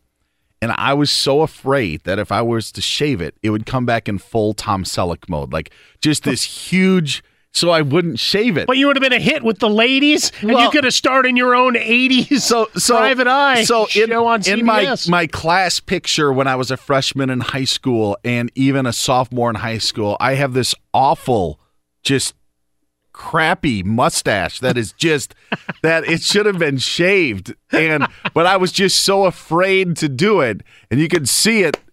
I thought it was going to grow back full board. I didn't want to do it, and I guess I was maybe just I didn't know how to ask or say anything. But I had this nice little crop duster of a mustache. But that's a question. If you asked our families with Midwestern roots, Dan, you're not getting a real answer. No.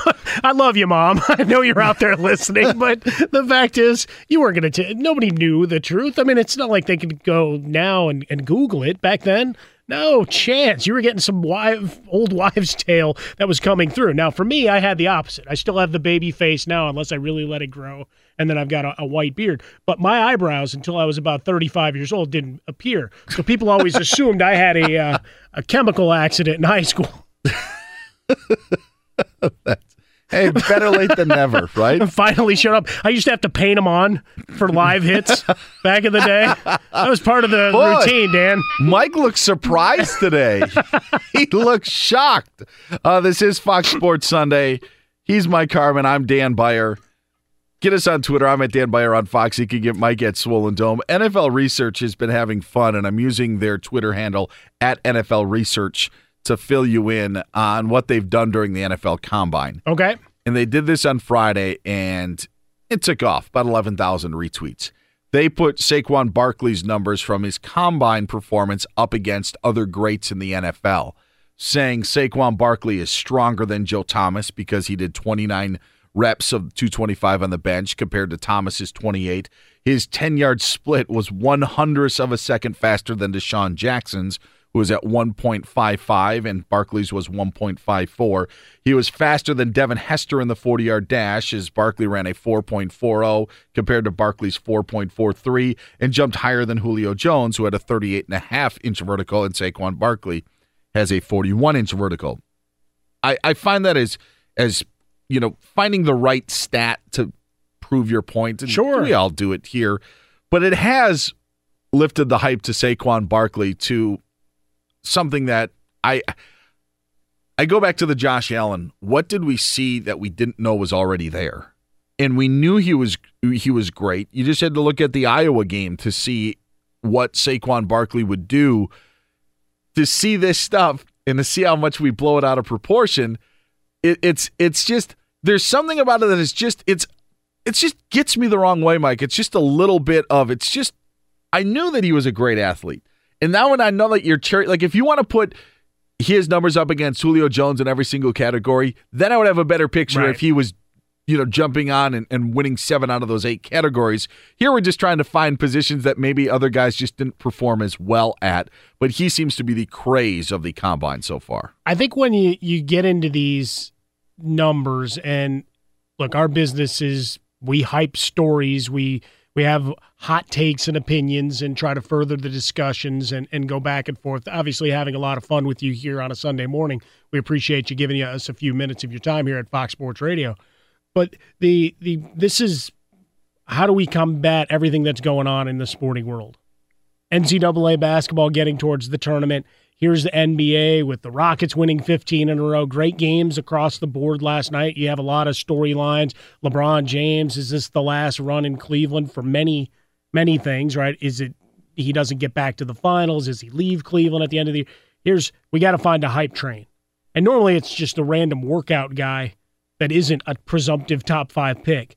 But here for Saquon Barkley in an age where I guess after last season we're trying to reestablish the running back and that position, perhaps that's part of the play here as well. Hey, we've been talking about quarterbacks and wide receivers a lot, but the running backs, they're back, and this is an opportunity to do so. And you talk about cherry picking stats. How did we for 48 hours? It's just been the greatness of Saquon Barkley. But then you can again go back through game tape when teams designed schemes to stop him. Oftentimes they were able to do pretty well against him. He had a couple of monster games, and the touchdown total is impressive.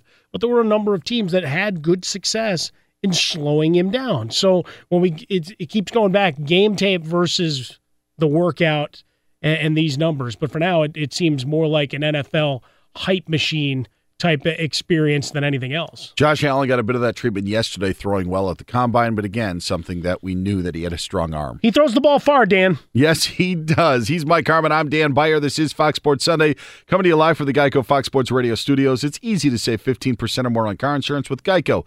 Go to geico.com or call 800-947-AUTO. The only hard part, figuring out which way is easier. It is Fox Sports Sunday, and coming up, the one and done is only a problem for some in college basketball. We explain next on Fox Sports Sunday. Fox Sports Sunday on Fox Sports Radio. He's Mike Harmon. I'm Dan Beyer. Glad to have you with us. The Lonesome Kicker just let everyone know on Twitter that it's time to play the feud as we do each and every week. We may open this up to the audience next week. Sweet. Yes, the Fox family, top 9 answers on the board for Mike Harmon, Rob Dosmati, Sam Kinsley, and Isaac Lowenkron. 3 strikes and a super pass today. A super pass. Woo-hoo. What we want to know is schools with the most one-and-dones that have been drafted since 2006 in college basketball. One-and-done, such a big topic of conversation over these last couple of weeks. Top 9 answers on the board. Give me the schools with the most one-and-dones drafted since 2006. 3 strikes and a pass.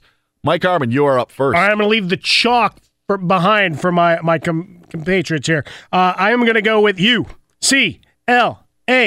Tribute to the Ball family. Why not? Lonzo Ball left early. Show me UCLA in that 8 clap. Apropos as well, because they've had 8 players drafted as one-and-dones. Going over to Rob Dosmati, by the way, UCLA 3rd on our list of 9 schools with the most one-and-dones drafted since 2006. All right, well, I guess I got to go up to Duke. Let's go with Duke. I feel safe there. Interesting, because for a long time, guys wouldn't leave Durham, but now, as of late, are they saying bye-bye? Hello, Duke. Number 2 answer. How about that? 10. Count them 10 one-and-dones in college basketball.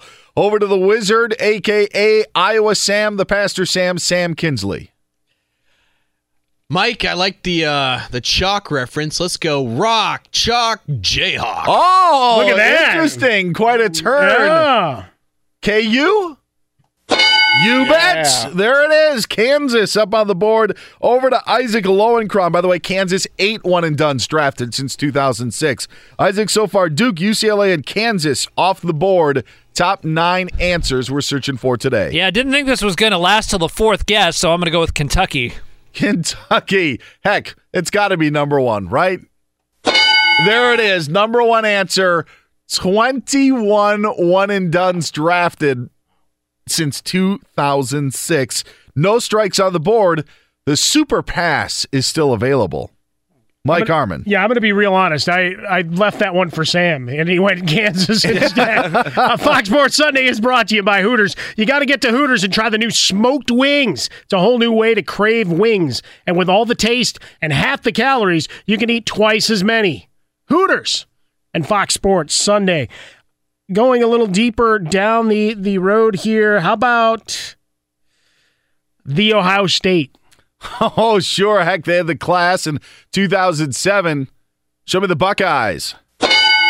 6 players. Yeah. Nice. No strikes. They had 3 from that class, in Greg Oden, Daquan Cook, and Mike Conley. Over to Rob Dosmati. I'm going to pour one out on the curb for Greg Oden now.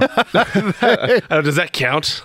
Oh, my God. Still got drafted, buddy. Yeah, was another one. How about we go with let's go with Arizona, Sean Miller's team. Why not? They're in the news. Do we bear down? We sure Did you take money? Arizona. All right, Super Pass is still available. Sam Kinsley, 3 schools left. The ones off the board, Kentucky, Duke, UCLA, Kansas, Ohio State, and Arizona. Schools with the most one-and-dones drafted since 2006. Let's try UNC Tar Heels. North Carolina, Roy Williams, a lot of talent going through Chapel Hill. Show me the Tar Heels. No! They may stick around a little bit longer in North Carolina. Over to Isaac Lowenkron. No excuses if I get this one wrong. Syracuse? Ooh. Show me the cues. There it is. Tyler Lydon and the likes. Number 9 on the list with 4 one-and-dones. We are down to 2. Super Pass is still available. Mike Harmon. How about the Gators? Florida Gators. Some talent, couple of national championships. Just rewinding back to that part of the... Show me the Florida Gators. No! 2 strikes on the board. Over to Rob Dosmati. 7 answers taken. Super Pass is still available. What is Isn't that the great mystery? It's like we'll take this or what's inside the box. Yeah. I think I want to go for the Super Pass. Okay, the Super Pass is... The Super Pass will give you Texas, okay? Texas had 6 players be a one and done, but the Super Pass gives a clue to the next player. That means it's up to Sam Kinsley, okay? If you're looking for the one and dones, you may want to look in the Northwest. Final answer. There is your clue for the Family Feud title. One and dones. Sam, it all comes down to your answer. Oregon? The Oregon Ducks. Show me quack, quack. No! The Washington Huskies! Oh, woo! A Big Ten champion will be crowned today at Madison Square Garden. Yes, in New York City. Michigan taking on Purdue. Final round of the WGC Mexico Championships in golf. Got the NBA rolling along. Nice busy time of the year. And, of course, yes, the madness continues with the NFL Combine. Linemen and linebackers grabbing the headlines today. But the star players that we've had over the last couple of days with the quarterbacks and running backs have been stealing the show. Now it's time for some of the bigger guys to have their turn. Offensive linemen were earlier in the week as well. Don't want to exclude them.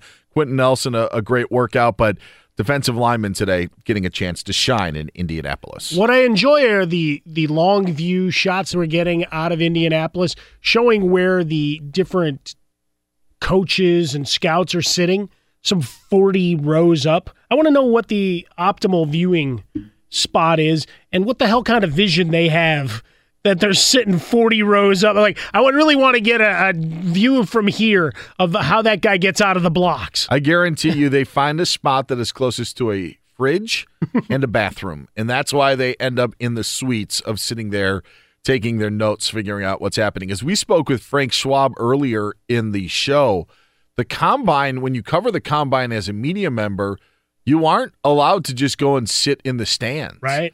And the NFL in recent years has figured out ways to try to expand their calendar. The NFL really's goal, and this was brought up years back, this isn't anything for me that's original, but many said that the NFL wanted to be an 11-month out of the year sport, where really the only thing that you would have non-NFL, the only month would be June. But if you pushed everything kind of back with the draft happening in May and then training camps happening in July, you would feel like June would be the only month where there really wasn't a staple NFL event, because you could have the Super Bowl in February, the Combine in March, maybe free agency in April, and then the draft in May, and that's what would grab your attention. Well, Mike, with the NFL and how they like to expand things, we've seen how they've expanded the NFL draft, now moving it around. How about opening up the Super Bowl week to fans? Now we've seen that in the last 3 or 4 Super Bowls where fans can now attend the media night opening. Right. Heck, they moved media day to a Monday night. Together, just for the simple fact, the fact of having maybe fans watch a scouting combine, which I know has been talked about before, may actually put some juice in that building as well. I don't know if that would be advantageous for the coaches to get what they needed done, but I wouldn't put it past the NFL to make a change that way, even try to figure out a way to have another buck, because they've already got events that they would take at a Super Bowl for the fans, an experience sort of thing, and are bringing them to Indianapolis as well. Just move all of the coaching staffs into luxury boxes and then let the fans in. Sure. If you can monetize it, have at it. I think one of the interesting things here is when you do see how coaches and those around them, however many are in their group from each team, come to these events, and we saw it. I used to go to the East-West Shrine game practices when I was up at the Stanford Stadium, and you'd have a couple of guys, and sure, the coaches would get together for a few minutes, but then everybody would separate. So I always wondered, who is the one determining how loudly they could speak, and who, make sure there weren't any mini parabolic microphones around, so you were picking up what the other did. And I think that's really the only part to this that would change, is figuring out how do you have your space to where it's not suddenly showing up on Twitter, something that was uttered between a scout and a coach and everything else? You could make just a few sections available, maybe on one side of the field available to fans, and then give the rest for the coaches to allow them to have that side of the stadium. There are different ways to do it, but I honestly don't think that it would be that far away for how the NFL likes to produce and squeeze every bit out of juice out of that orange that they can. Sure. This would be another way of them doing that. Well, and every time we turn around, it's the how do we get some positive press, right? Not just expand that calendar, but given the barrage of hits to the game on so many levels, you've got how many bills being introduced in different states about what the age limit should be in terms of kids coming into the game and what those rules should be and how much certification coaches can have. There's a lot of that spiral, and that all reflects on the game as a whole. So when you can get a positive PR spin of, hey, look what you get to do. You get to watch this live and meet the next generation. Maybe you start pulling people out of the crowd and they get to, run a race and, match 40-yard dash times against their favorites and win prizes. I mean, there's a million ways to start to spin it, but it's all about trying to get a little bit of the warm, fuzzy feel of the NFL back that has been lost. He's Mike Harmon. I'm Dan Beyer. This is Fox Sports Sunday, coming to you live from the Geico Fox Sports Radio studios. 15 minutes could save you 15% or more on car insurance. Visit geico.com for a free rate quote. Let's serve up another hot takes and sausage, tied up at one apiece. Mike Harmon and myself discuss a topic that has been brought up by Rob Dosmati, our executive producer. Big A, Alex Teichert, now our technical producer, taking over. What's happening, guys? Good morning, fellas. It's been a productive day so far, I feel like. It's been a good first 2 hours. Solid, tight matchup between Mike and myself. Yes. And for those of you that may just be tuning in, Mike and I do discuss there's a movie theme today, and if we go on too long with our discussion or argument, we will get played off by the house band. So that's our new rules. We should maybe keep this one into effect. I think there's something to that. I think so as well. Tyshert's playing all those instruments at once, too, so he's doing real good. Jack of all trades. Well, that helps when you're producing your own music and mixtapes. That way you don't have to pay royalties. Which we're still waiting on to hear, I believe. Gentlemen, it'll be coming any day now. Well, all right. Any day now. All right. Look at that. It's going to drop. What is that? That's the old Ronnie Millsap song, any isn't day it? now. Do I have to pay for that? Yes, you do. You're giving us censored versions, right? I'm assuming. Oh, there's no swearing in my music. Oh, I'm like the Will Smith of this genre. Oh, nice. Okay. I've heard that comparison. All right, guys. Well, it's championship week in college basketball, which means March Madness is just around the corner. College basketball is in the midst of one of the biggest scandals in sports history, and a lot is made about how that may affect the tournament. So my question for you guys, if more major coaches get busted leading up to next week, will it affect viewership for March Madness? Mike, we'll start with you. No! Are you kidding? Watching absolute chaos and uncertainty and seeing how easy the broadcast partners are with such a proclamation? No, that's intrigue. How many more people are sidling up to the television or calling in sick to work? Because now you have absolute chaos. If you were suddenly to have a mass purge of all these coaches, which we know isn't going to happen, enjoy one last dance. You like that? With all of these coaches before the everything really hits. No, I think right now you've got a lot of interest on the sport. More so, I mean, we had for a while, we liked Oklahoma for about 3 weeks. But you were one of the first, I think, to jump on hey, one guy, it's a one-man band, they're going to fall apart. What happened? Oklahoma can't win a game. They're not even in the also receiving votes. There's been no hot story for the NCAA to build momentum towards this tournament. This thing is the best thing to happen to it because people are actually talking about college basketball. Mike's right. It's the most popular thing in college hoops in the last 10 years that at least has people drawing to it. What will happen, though, is there will be a sour eye, if there is even such a thing, towards college basketball, and it will be connected to some sort of maybe some snark, some dismissiveness of people not really taking this in as a true national championship and a true bracket just because they don't know who is legit and who isn't legit, and that would hurt the tournament. I don't think you would see ratings increase because of this. I actually think, if anything, you could see ratings drop because of the scandal. And there's no way we're going to be hitting that Warren Buffett $1 billion bracket, I feel like, this year, right? There's no chance. This is the year. If you were ever going to offer that, offer it, because the bracket's going to be a mess. Yes. Well, I think Dan, you and I both agree. We agree with Mike where it won't really affect March Madness. It's going to create a whole new storyline. So, Mike, you will get this round. Courtesy of the Jaws theme song. There you go. There you go. Me and Quint. I agree with Mike. One of my favorite traditions of college basketball is the Thursday, the first day of the games. And you know who I'm talking about. We're talking about the guy that you work with that loses one Sweet 16 team and he declares that his bracket is over. Oh, it's over. It's a final. The fact is, it is extremely, extremely difficult. It's got to be darn near impossible to get all 16 Sweet 16 teams. So remember this, in a week and a half, when a guy picks a Sweet 16 team that loses in the first game on that Thursday and says, I'm done, feel free to slap him because that guy is an idiot and doesn't deserve to be in any pools. Not hard. Just be like, come on, Tim, you idiot.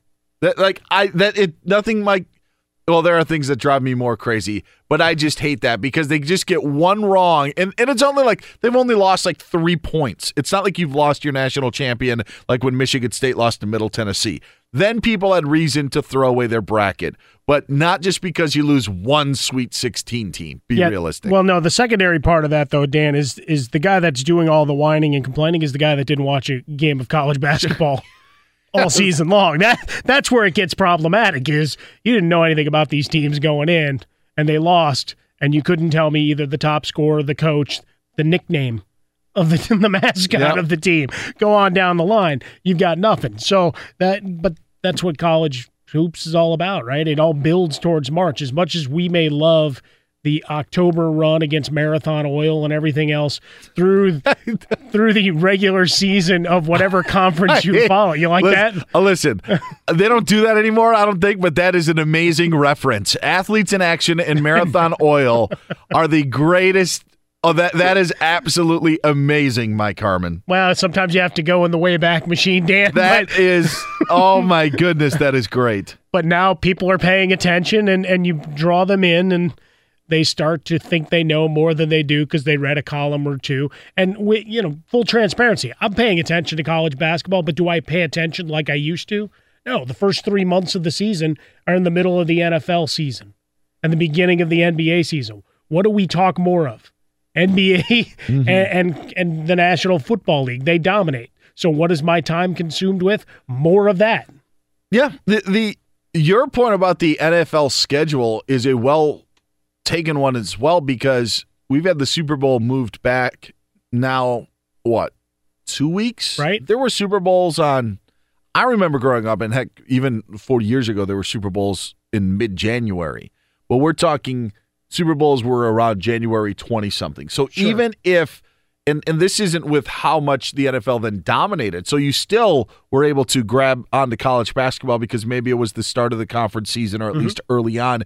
If you were focusing that much, it's a really good point that isn't really considered, as the NFL's overlapping or extension has really hurt college basketball. He's Mike Harmon. I'm Dan Beyer. This is Fox Sports Sunday, coming live from the Geico Fox Sports Radio studios. The NCAA is considering changing the way that they treat college athletes. We'll tell you how they're thinking about doing that next on Fox Sports Sunday. Fox Sports Sunday. He's Mike Harmon, the one clapping. I'm Dan Beyer. Not clapping. Come on, we're celebrating Fergie. It's 877-996-6369. You can always listen to us on the iHeartRadio app, Sirius XM Channel 83, and also you can find the show on iTunes. Simple. Just subscribe to Fox Sports Radio Weekends. Download the show every single week. You can hear how we did in the feud today.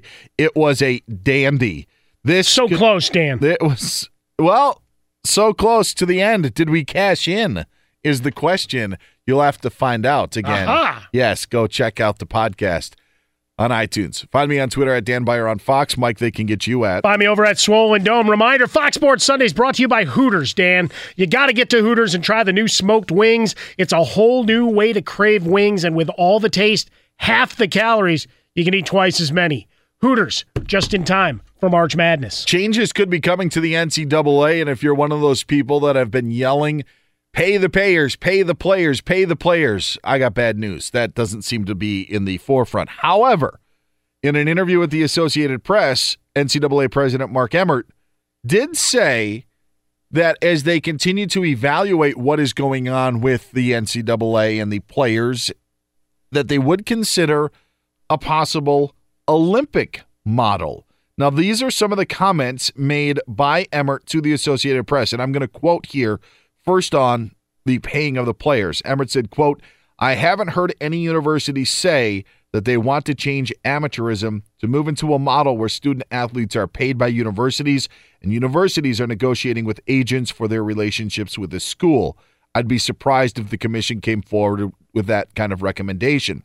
However, he did say they could be looking at an Olympic model that would allow athletes at schools to be able to have sponsorship deals on their own or make money off of their likeness.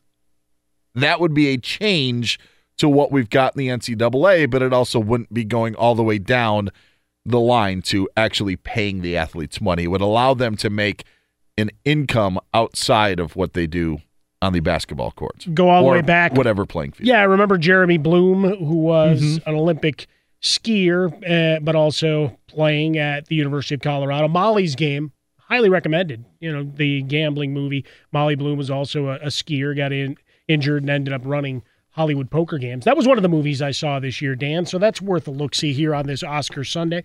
But the larger part of this is trying to figure out where those marriages are made, and obviously each school has its own plethora. I mean, depending on your school, how many ties and how many sponsors do you have in stadium? I think that would be an interesting thing to go through. Big school, go through your Power Fives and figure out how many ties they have to local, and regional chains. Here's your fast food restaurants. Here's all of those different items. Does that trickle down to the players then? Hey, we've named a new burger after quarterback, insert name here, and now he gets a cut of however many burgers are sold or whatever the case may be. But the line that kind of made me laugh out of the Emmert transcription here, quote, "We've got these very serious issues which require serious change, and they erode people's belief in the integrity of all college sports." Now, the way that's written, it's straight out of The American President. Another great film. Michael Douglas, Richard Dreyfuss, and they're going back and forth on the campaign trails. But the, quote, "they erode people's belief in the integrity of all college sports." Who believes that on any level that this has sounds been very naive, right? Yeah. It's slapping everybody upside the head and saying, "Hey, college is pure. Remember, amateurism." There's a lot that I believe gets misconstrued, or there's a misconception.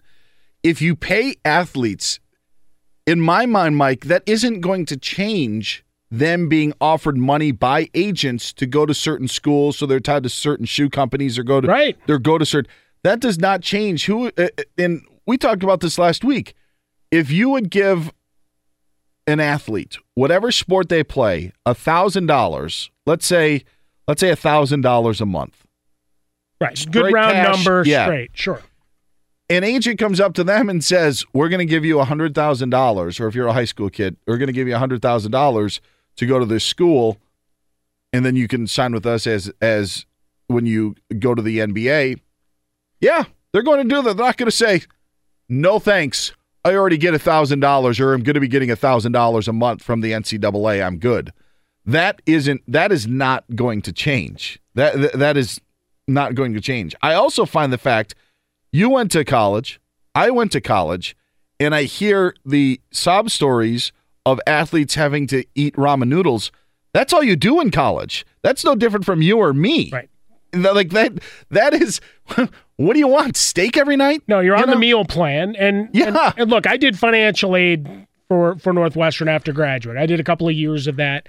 That was my work study job, and I went to it after. There's fat in budgets if they want to take out loans, right? And that's where it starts getting into this whole other, matrix of options for you and I and for the athletes themselves. And with the athletes, they've been able to get some extenuating circumstances due to training times, extra meals, all of those kind of things, to where that budget starts to boost a little bit. Maybe they need to live a little closer to the stadium and to the arena, so they're not necessarily on campus. So you've got to factor in where they live in the university town relative to the university housing itself. So maybe there's a little allowance in the budget, a little bit of extra fat. Maybe they need a car, whereas the average student. So like the budget can start to grow a little bit. So now, whether it's via, a grant or a student loan that they or a guardian or somebody takes out, that there's room in that budget to build it. So it's not ramen.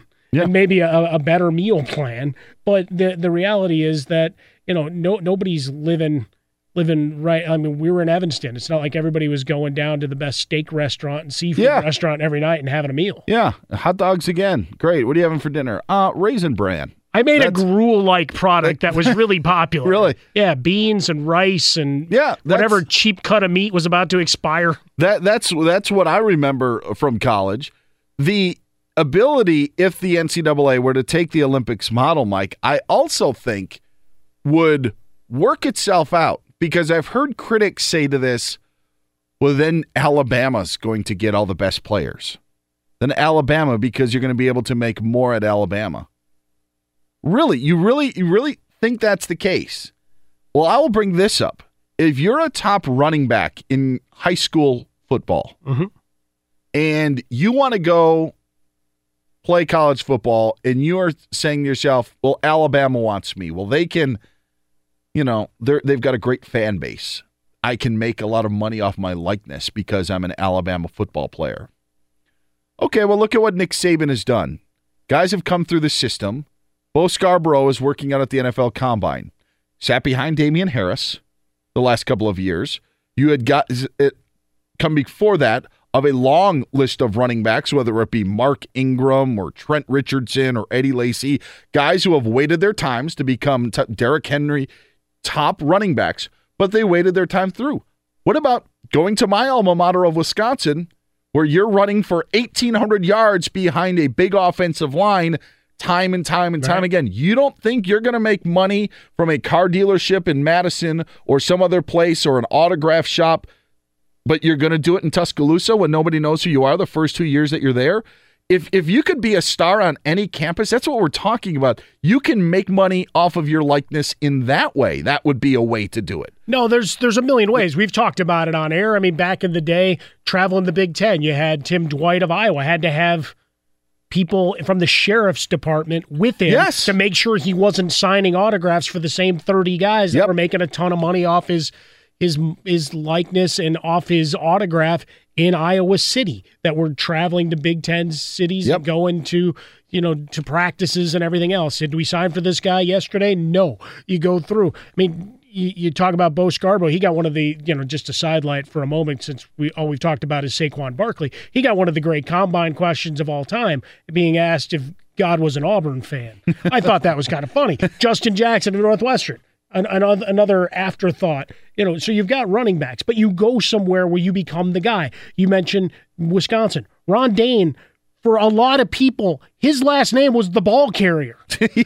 Justin Jackson of Northwestern. Yes. The ball carrier is his nickname because he was the offense. Yes, you did some other things, but he was front and center. So you want to be the guy. I mean, just go back and go watch 3 games. Just watch a 3-game span of Wisconsin when Ron Dayne was there. They didn't do anything else until his legs were just jelly. He was running the football behind that massive offensive line. And then we start getting into the discussion of if you could be the guy at whatever school, not even a power school like a Wisconsin, if you could be the guy, take any of the Pac-12 schools, take any, which are on the national level kind of get to be afterthoughts sometimes based on the time of day they play. But if you're the guy, you're going to sell merch, you're going to sell advertising. Those businesses all exist everywhere. Yeah. Jake Browning gets a deal at Washington. Guess what? He's the Washington quarterback. I mean, there is value to all of those on every single campus, and that would allow you to do so. And every athlete is not going to be able to do that. And that's why those athletes wouldn't be funneled to a Texas or an Alabama. It wouldn't happen. Like, if you were thinking about what you could do on your likeness, there are options everywhere across college football. And it actually may even it out a little bit more than you believe. Free market economy, because you're not waiting and saying this is the best place for me year 3. I can go might be a lesser team, but I'm the guy. And any of that money that does flow through card dealerships, card shops, whatever, photo at the local, chain restaurant inserted here that I can go to and do a signing and pose for pictures for 2 hours. Those opportunities are always going to be there. I've always felt, and this is meant no disrespect, and I don't mean to name sports, and I appreciate and think the work that these athletes do is amazing. But if this was a real business world, if you play men's tennis at a university or cross country or women's soccer, those aren't money-making programs.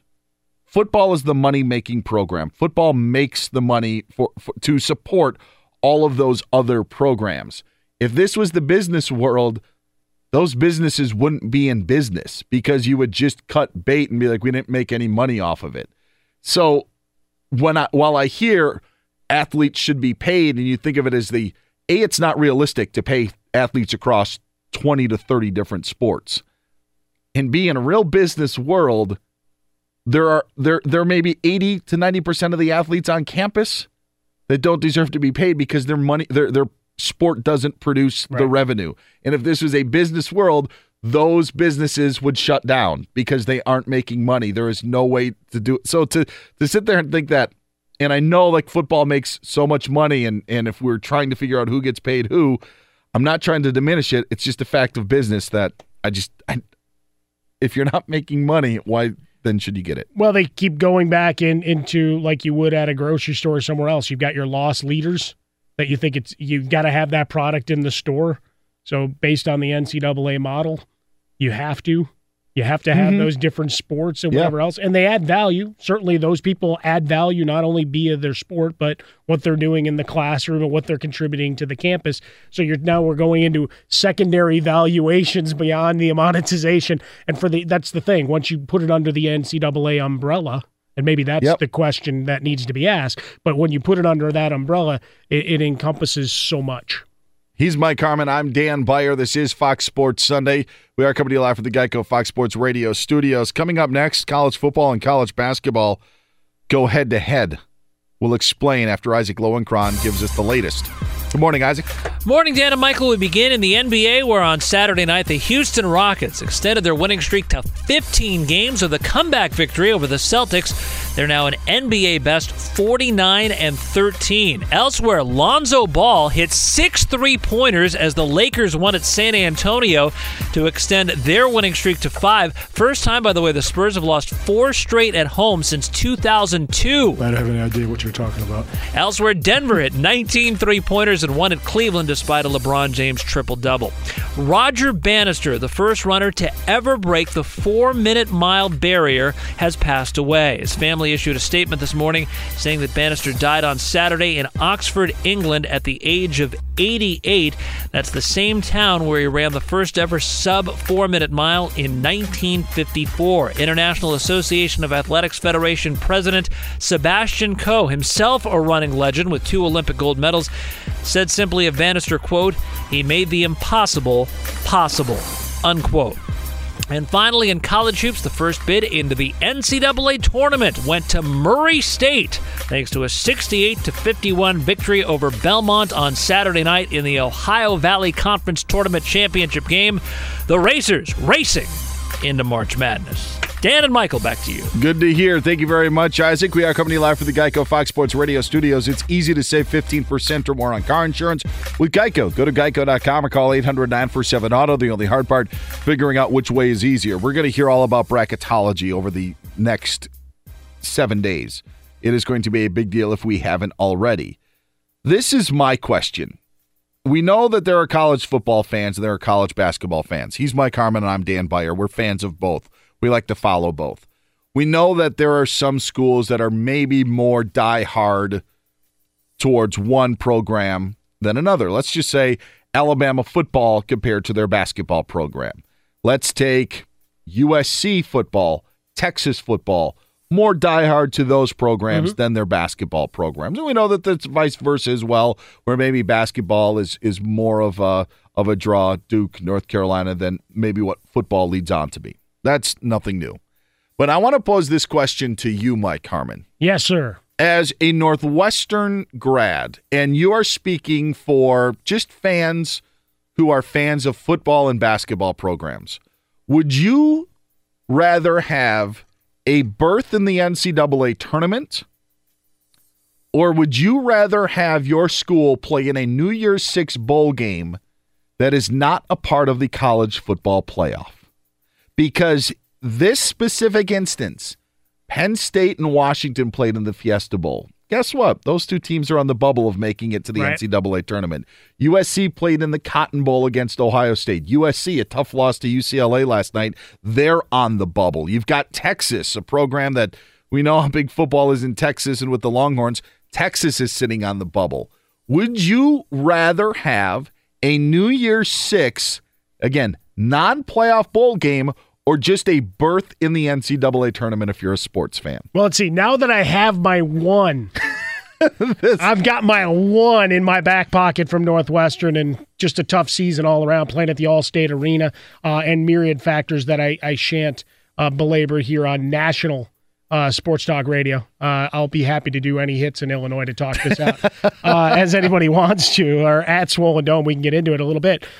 We got that berth, right? It's one thing to have a berth in the tournament, and you had it once, and it's nice, but are you really going on a run? Was there an expectation last year for Northwestern to really go on a run? Things look like they were going to set up to at least make it out of the first weekend, but you're not winning it. You don't have the belief, or at least I don't yet, that Coach Collins has that team to where they're suddenly going to, even if everything had broken right this year, they're not going on a deep run. However, Pat Fitzgerald and the legend of Pat Fitzgerald and what he's built, going from Gary Barnett to Randy Walker into Coach Fitzgerald's career, that you've built a program that is stable, that is a perennial 8 to 10 win team. You know, hiccup here and there, but they've built a stable program to where, for me, the New Year's Day bowl game, and being a football guy and being of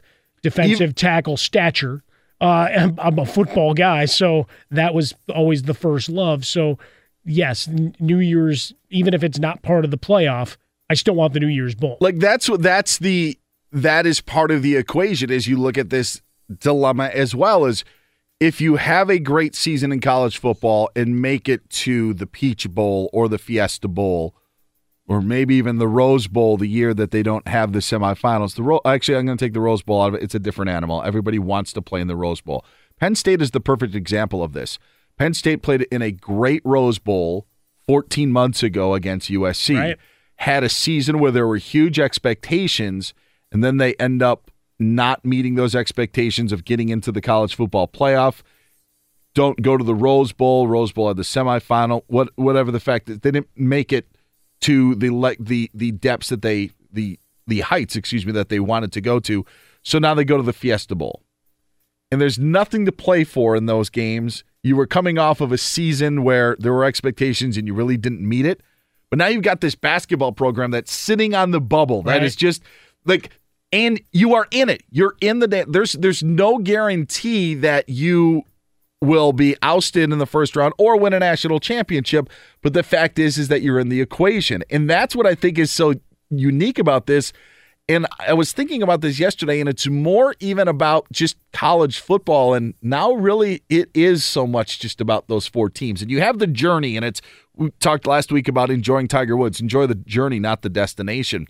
If you had your choice, USC played a meaningless Cotton Bowl game where you just hope Sam Darnold didn't get hurt. No, sure. But now maybe you're like, well, if we could get into the NCAA tournament, if you're a fan of just USC athletics or Penn State athletics, or the same with Texas, I think there's a lot of value of just trying to get into the dance, because at least your team has a shot instead of maybe playing a meaningless game. Yeah, I think when we look at it from the NCAA, it's like you just want to be able to, get the invite to the dance. It's like anybody, as we start getting towards prom season, you need prom advice. You want to decide what if your look is right. I mean, Dan and I are the guys to give you that. At Dan Beyer on Fox, at Swollen Dome, we'll give you some advice and some tips along there of where maybe you could save a couple of bucks. But the fact is, you want to be able to go because you never know what's going to happen.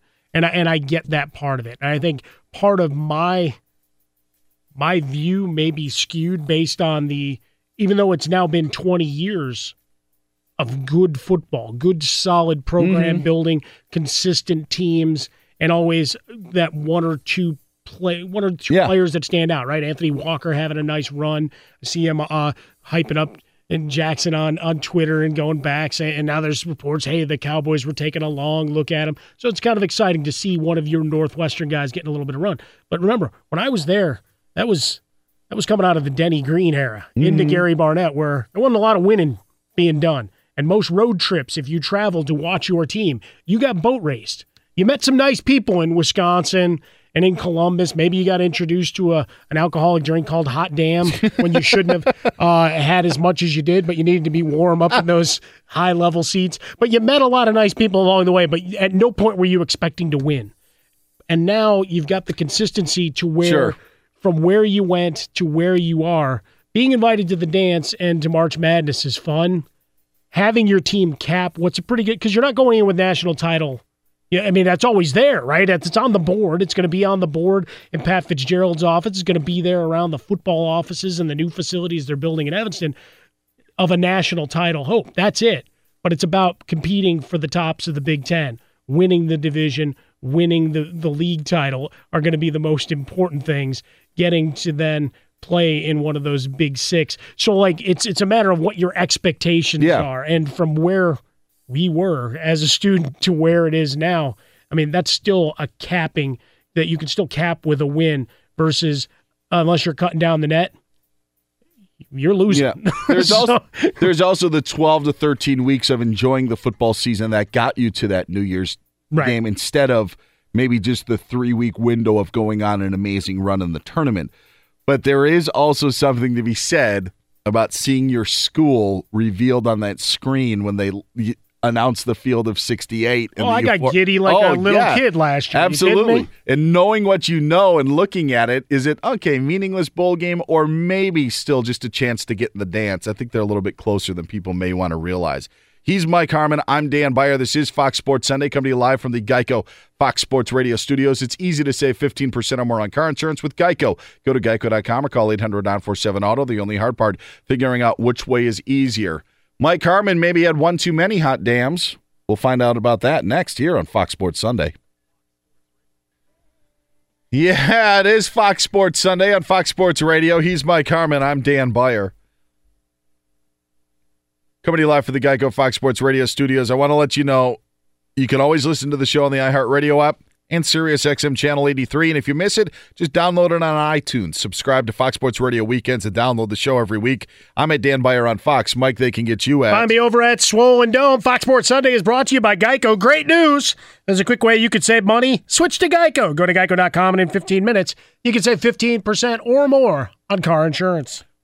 It's that time to look into Mike Harmon's Bag of Fun. What do you got for us today? Well, let's go to the NFL Combine. Everybody's excited. There's lots of people running around on the field and doing their best today. It's the defensive linemen and linebackers getting after it. Now, we know that there was some rumor, conjecture, speculation about Lamar Jackson being asked if he'd want to work out as a wide receiver. That became a hot button topic and great conversations flowing out of that as we get into the combine. Well, we also know there's going to be questions about trades, a lot of rumors getting started as all of the media assembles there. And since they can't watch the drills, what do? They talk to each other. Hey, what are you hearing about player X? Well, hey, and now I got a column about a possible trade partner.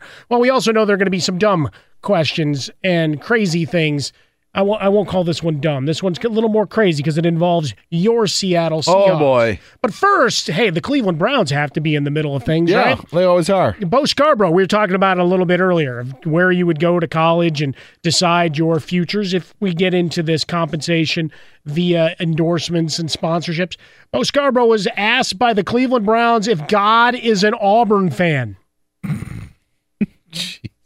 What do you think about that one, Dan? I don't understand the questioning. I know that the Cleveland Browns would have some sort of angle on why they would want that question to be asked, whether it be a reaction, would it be dismissive, or would he answer the question?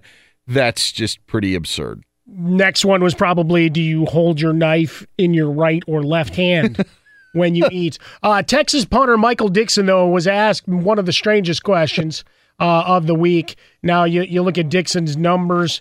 He had a 47.4 average this year on 84 punts, 65 punts last year, same average. So you're looking at net 45. Remember the MVP of the Texas Bowl. Yeah, he's kind of a big deal, yes. Right? Big leg. Well, he was asked by the Seattle Seahawks, to do a staring contest. Quote, I had to see how long I could stare without blinking. I had a couple of attempts. I tried a few techniques, looking away from the light, trying to block any sort of wind coming into my eyes. That was a weird process.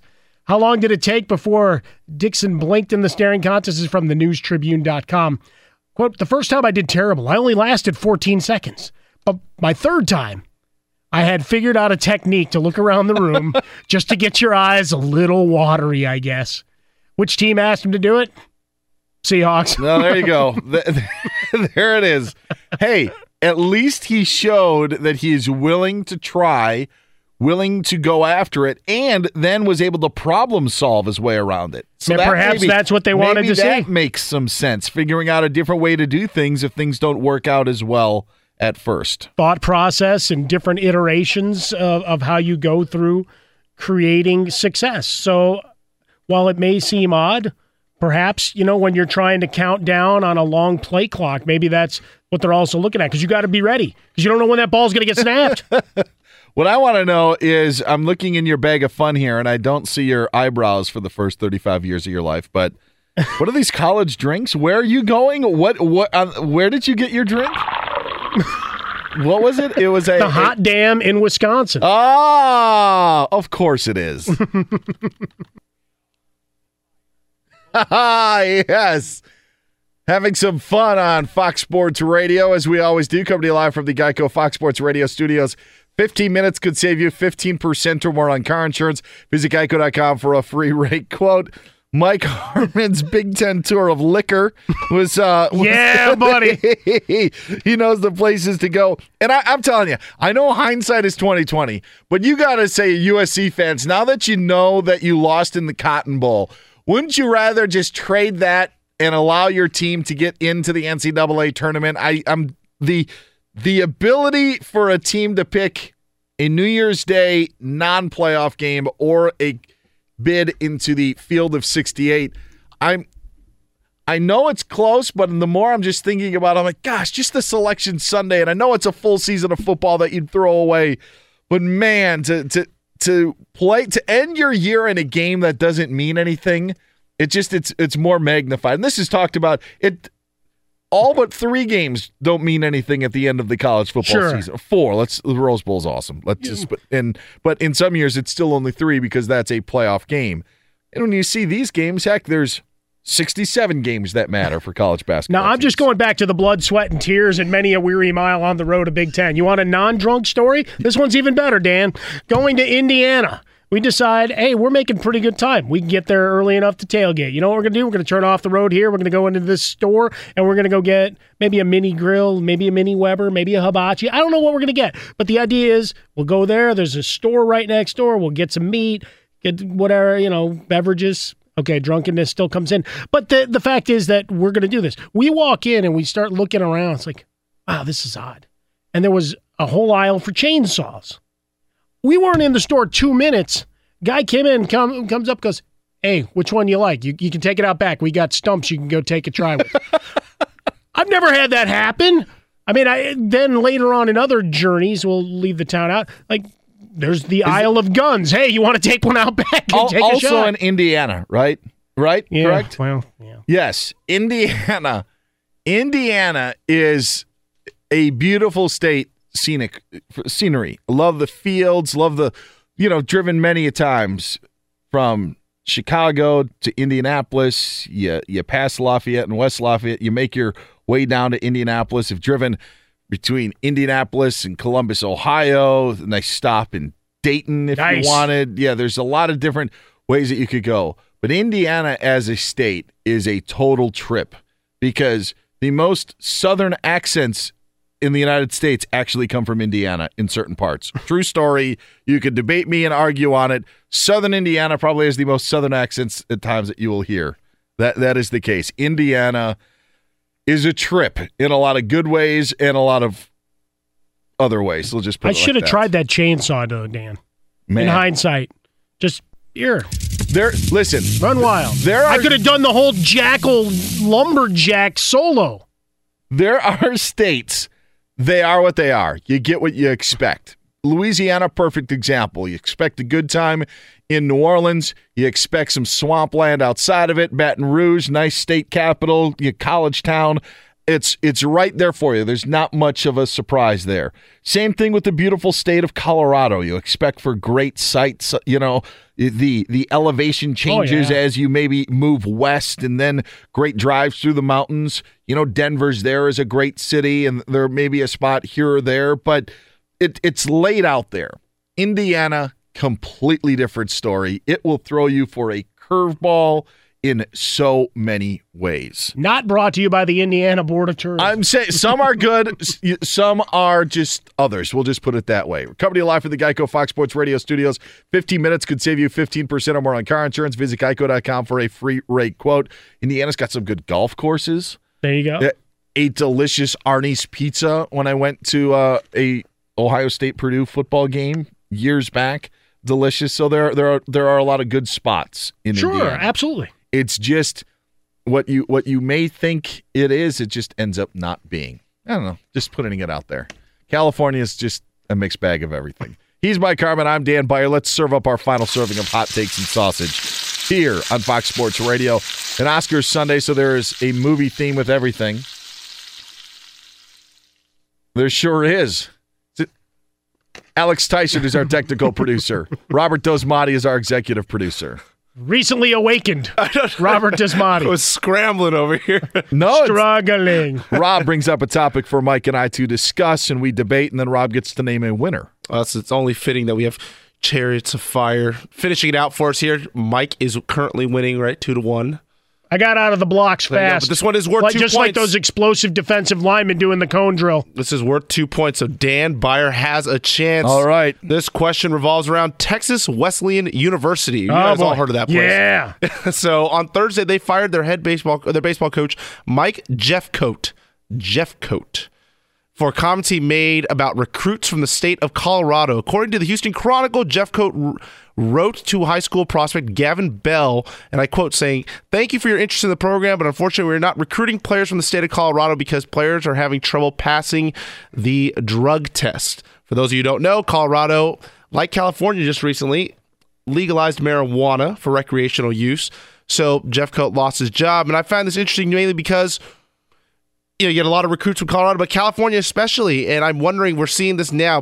Coach, we get an idea. Coaches don't like the idea of marijuana with their players smoking marijuana. We've heard that argument before in sports, but I'm wondering, with states passing these laws, is this going to force institutions and leagues to rethink their marijuana rules? Dan, we'll start with you.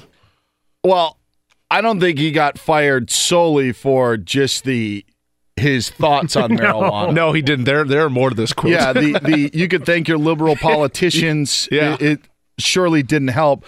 The problem is that while marijuana and weed is becoming more popular, so much so that it is legal in Colorado and California and Washington, I believe, as well. Or maybe, the fact of the matter is, if you are a coach, you cannot just put all players under one blanket.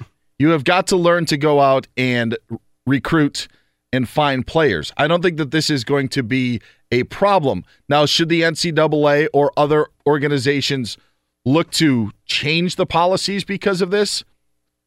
Listen, I don't care if you're from Colorado. The experience that I've, as someone who hasn't been around teenagers in 20 plus years since I've been one, cigarettes aren't like, nobody smokes cigarettes anymore. If they're smoking, they're probably smoking marijuana. So to sit there and try to find everybody who hasn't smoked marijuana is going to be darn near impossible. I think at some point you're going to see lax penalties, whether it be in professional leagues or in college. I think that you will see something follow suit, but I don't think that this is a problem. I just don't like how he is putting a blanket over every single athlete in Colorado. Well, and fired off in the political sphere as well. Stick to sports.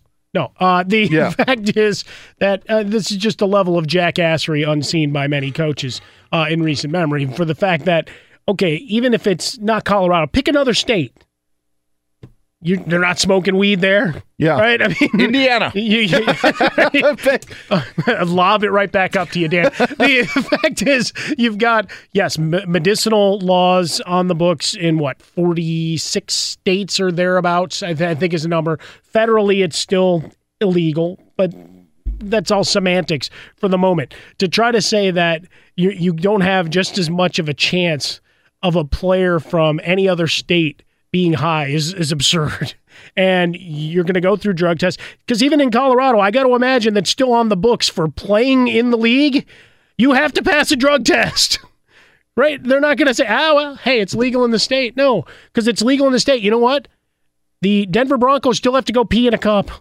They still get tested. Doesn't matter that it's in the state or not. Sure, we laugh at the way the processes are played out in the professional leagues, and it's a running joke of when those tests occur. Unless you're already in the system, then you're playing by a different set of rules. But everybody else knows when those tests are coming. In this case, you got a guy who's going old school for one, but second decided let's inject some politics while we're at it and say, hey, not in my state, not on my watch. You keep your liberal views to yourself. And, he found himself in hot water, found himself outside of a job. But he got his political point across. And that's all that matters, the political point across. Well, that's nowadays, what he wanted to do, yep. It's funny. It's a different league, but I mean, Steven Jackson, former NBA player, said that he played high most of the time anyways. So it's not like this is unbeknownst to anybody out there in sports. And as much as I love you saying the level of jackassery, Mike, I got to give this to Dan. He went after the coach, Jeff Coat, blanketing the entire nation of pot smokers out there. Especially from Indiana. Listening, it's just listening. Listen, he is, to do that, that's such an easy way out of recruiting. Well, we're just not, he's didn't want to travel. I think he's just maybe lazy more than anything. He wanted his severance. What are you talking about? Maybe he was high. Maybe he was high. He put it on the team letterhead and the whole 9 yards. Yeah, I mean, at some point when you see there's got to be something league-wise, and heck, the NFL has even talked about it with the CBA coming up, and I know you love CBA stuff, but I love those fights because the players always fight for the wrong things. Yes. Yeah, they're going to fight for weed, and they're going to leave the door open for a million other things for the league to come back. That's why Roger Goodell got an extension, because he owns DeMaurice Smith. Yeah, it's very true. Fox Sports Sunday. He's Mike Harmon. I'm Dan Beyer. We're coming to you live from the Geico Fox Sports Radio studios. 15 minutes could save you 15% or more on car insurance. Visit geico.com for a free rate quote. And I love Indiana. Hoosiers obviously set it Indiana. Hoosiers Gym, a great place. I've got to visit at least one of these times. Indiana has just got a lot. That's all I'm saying is there are states that you have an idea of what they're about. And it was just Indiana that just threw me. It's a mixed state. You just think it's just a regular Midwest state. No, it's a lot going on in Indiana. Still obsessing over the chainsaw, Dan. I'm not going to lie to you. It was one of the strangest occurrences. How many stumps do they have in the back? They had probably 20 different size pieces of tree for you to go to town on. I mean, it was amazing. Here's some goggles and a chainsaw. Have at it. He's Mike Harmon. I'm Dan Beyer. Coming up next, did we get a preview of the NBA Finals last night in the NBA? We'll find out that answer and more here on Fox Sports Sunday. Fox Sports Sunday on Fox Sports Radio. He's Mike Harmon. I'm Dan Beyer. Glad to have you along on this Sunday. NFL Combine continuing in Indianapolis, which, by the way, is an awesome city. Loving on Indianapolis. You get your shrimp cocktail. You get your beverages. I went to a couple of cool little night spots there when the Super Bowl was there a few years ago. Everything's in walking distance. Pretty good. That's the thing, and this is what I'm getting at about you just don't know until you go to Indiana, is that Indianapolis may just seem like a regular Midwestern town that's, I should say Midwestern city, that's more, you just get, anywhere. Maybe it's the same as Milwaukee or Minneapolis, but no, it is a place to be.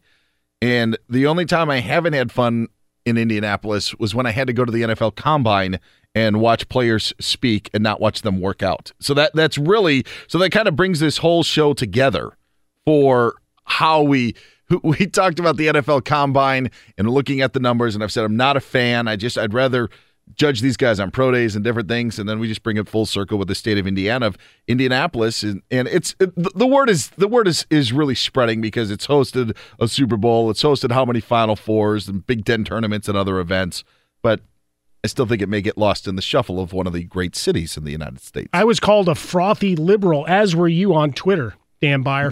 I don't know that walking into a store and having someone offering me use of a chainsaw gives any bearing on what my political leanings are. But thank you. It's amazing. The Indiana Pacers, by the way, in the thick of things in the NBA as we transition that way, covering the NBA for FanRag Sports and finding them on Twitter at Talk Hoops. Zach Harper joins us here on Fox Sports Radio. Hey, Zach, how you doing today?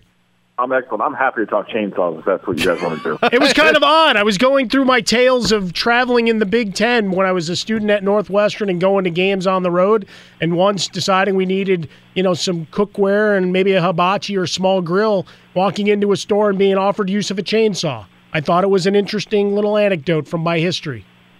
I mean, offered a use of a chainsaw, there's a wide range of options of what, like some good and some really bad of what can happen just off the offer of a use of a chainsaw. There you go. It escalates quickly. Did they offer you eye protection? Goggles were available. At least it was safe. Oh, yeah, you can't get sued. No. I mean, you got to offer the eye protection. Zach is right about that. Let's not be ridiculous. We had a whole conversation, and it centered around Mike getting offered an opportunity to buy a chainsaw at a roadside stop on his way to a college football game. And I just said, Indiana's a great state. It's just not what people always expect Indiana to be, and that's my point. And anyway, we got called out on it. Granted, I don't want to derail this any more than I have. I've only been to Indiana once. I was not offered a chainsaw while I was there, and I'm pretty upset about it. Zach Harper joining us here on Fox Sports Radio. Would you be disappointed if Rockets-Celtics was our NBA Finals come June? No, not at all. I mean, don't get me wrong. I like elitism, and I like this Warriors-Cavaliers matchup. I know it's tired to some people, but I find it fascinating as an NBA nerd. Like, I love the idea of LeBron making it to the finals every year because this streak is truly unprecedented, except for like when there were 9 teams in the 1960s and the Celtics just kept making it every year, right? But other than that, like, this is an impressive streak. And then I like the Warriors, and I like watching them play basketball. I like top talent. I get how some people believe they've ruined the league or they've made it less fun or whatever. But I enjoy all this stuff. At the same time, this Rockets team is unbelievable. They have arguably the best offense we've ever seen. This Celtics team is an incredible defensive unit. I think the Rockets would handle them pretty well, but I think it would be a fascinating series to watch. I have to cheer for the Denver Nuggets at this point. Running around and shooting up threes left and right, beating the Cavaliers. I want to see them play Houston in a fast-paced series. They may get run out of the gym if those shots stop falling, but that chase for the 8th seed is actually fairly interesting there in the West. Oh, it's extremely interesting. I mean, from the 3 seed down to the 10th place team, I think there's a separation of like 2.5 or 3 games. Yep. I mean, everything is really compacted right now. Portland has surged at the right time. New Orleans has surged at the right time. Utah got their stuff together once Rudy Gobert got healthy. The Clippers didn't tank like we all expected the Clippers to tank, and then teams like San Antonio are dealing with injuries. The Thunder, the Andre Robertson injury has just decimated their defensive abilities. We We have the Wolves dealing with the Jimmy Butler injury. I mean, there are teams going up and down constantly. And one day you think you have a handle on what the 8 teams are going to be, and the next day it looks like chaos. Zach Harper joining us here on Fox Sports Radio. He's Mike Harmon. I'm Dan Beyer as we are talking NBA. As you look at that West, because we just don't know what is happening. I mean, is there do we just count on the Timberwolves when Jimmy Butler comes back, or could anything be solidified over these final 6 weeks of the season to think that maybe anybody between 3 and 10 could have at least a competitive shot at maybe taking a shot at the Rockets or Warriors? Do any of these teams show a glimpse of being competitive in the Western Conference semifinals? I mean, if the Spurs can get Kawhi back, I trust Greg Popovich to shape that attack however they need to shape it, because they're going to be good defensively. They don't play a fast-paced game, so if they can slow down the tempo and turn it into a half-court contest, they have the execution to make it interesting. I don't trust the Timberwolves against the Rockets or Warriors, because the Timberwolves just flat-out don't shoot three-pointers, and there is a big math problem when you're trading 2 for 2 every single time down the floor. But teams like Portland, I think Portland's extremely dangerous. Denver, if Paul Millsap can right the defense a little bit, because their defense has obviously been, hasn't been as good as it needs to be. But those two teams have so much firepower. Portland has defensive competency this year. Denver can have that when Paul Millsap's on the floor. So I think those two teams could be interesting, at least in pushing the top 2 teams in the West. We have our fun in the East, obviously looking at the Celtics and look at Toronto, but I keep circling back to watching it in Cleveland, and while people want to watch it burn, part of me is just, I might as well just tune out until the playoffs, and then we'll get a true sense of what the Cavaliers are. Mark Stein had a fantastic tweet, I think yesterday or the day before, where he said, this is like the 4th season for the Cavaliers this year. And it truly is. I mean, this team is, they were horrendous to start, and then they won 18 of 19, and then Isaiah Thomas came back, and they couldn't defend anything. They couldn't win games, and then they make the trades at the deadline, and it's like, oh my goodness, look at this new Cavaliers team. This is the Cavs we remember. And then the last 3 or 4 games, it's like, all right, this team doesn't make shots, they can't win because they don't defend. And so it's just, I trust LeBron in the playoffs, and I trust that they will right the ship, because I don't think the East is as competitive as it needs to be at the top in order to truly take down LeBron. But this is the most vulnerable we've seen his team since, 2010 Cleveland? I mean, and that was a pretty good team, but this team definitely doesn't look like a guarantee for the finals.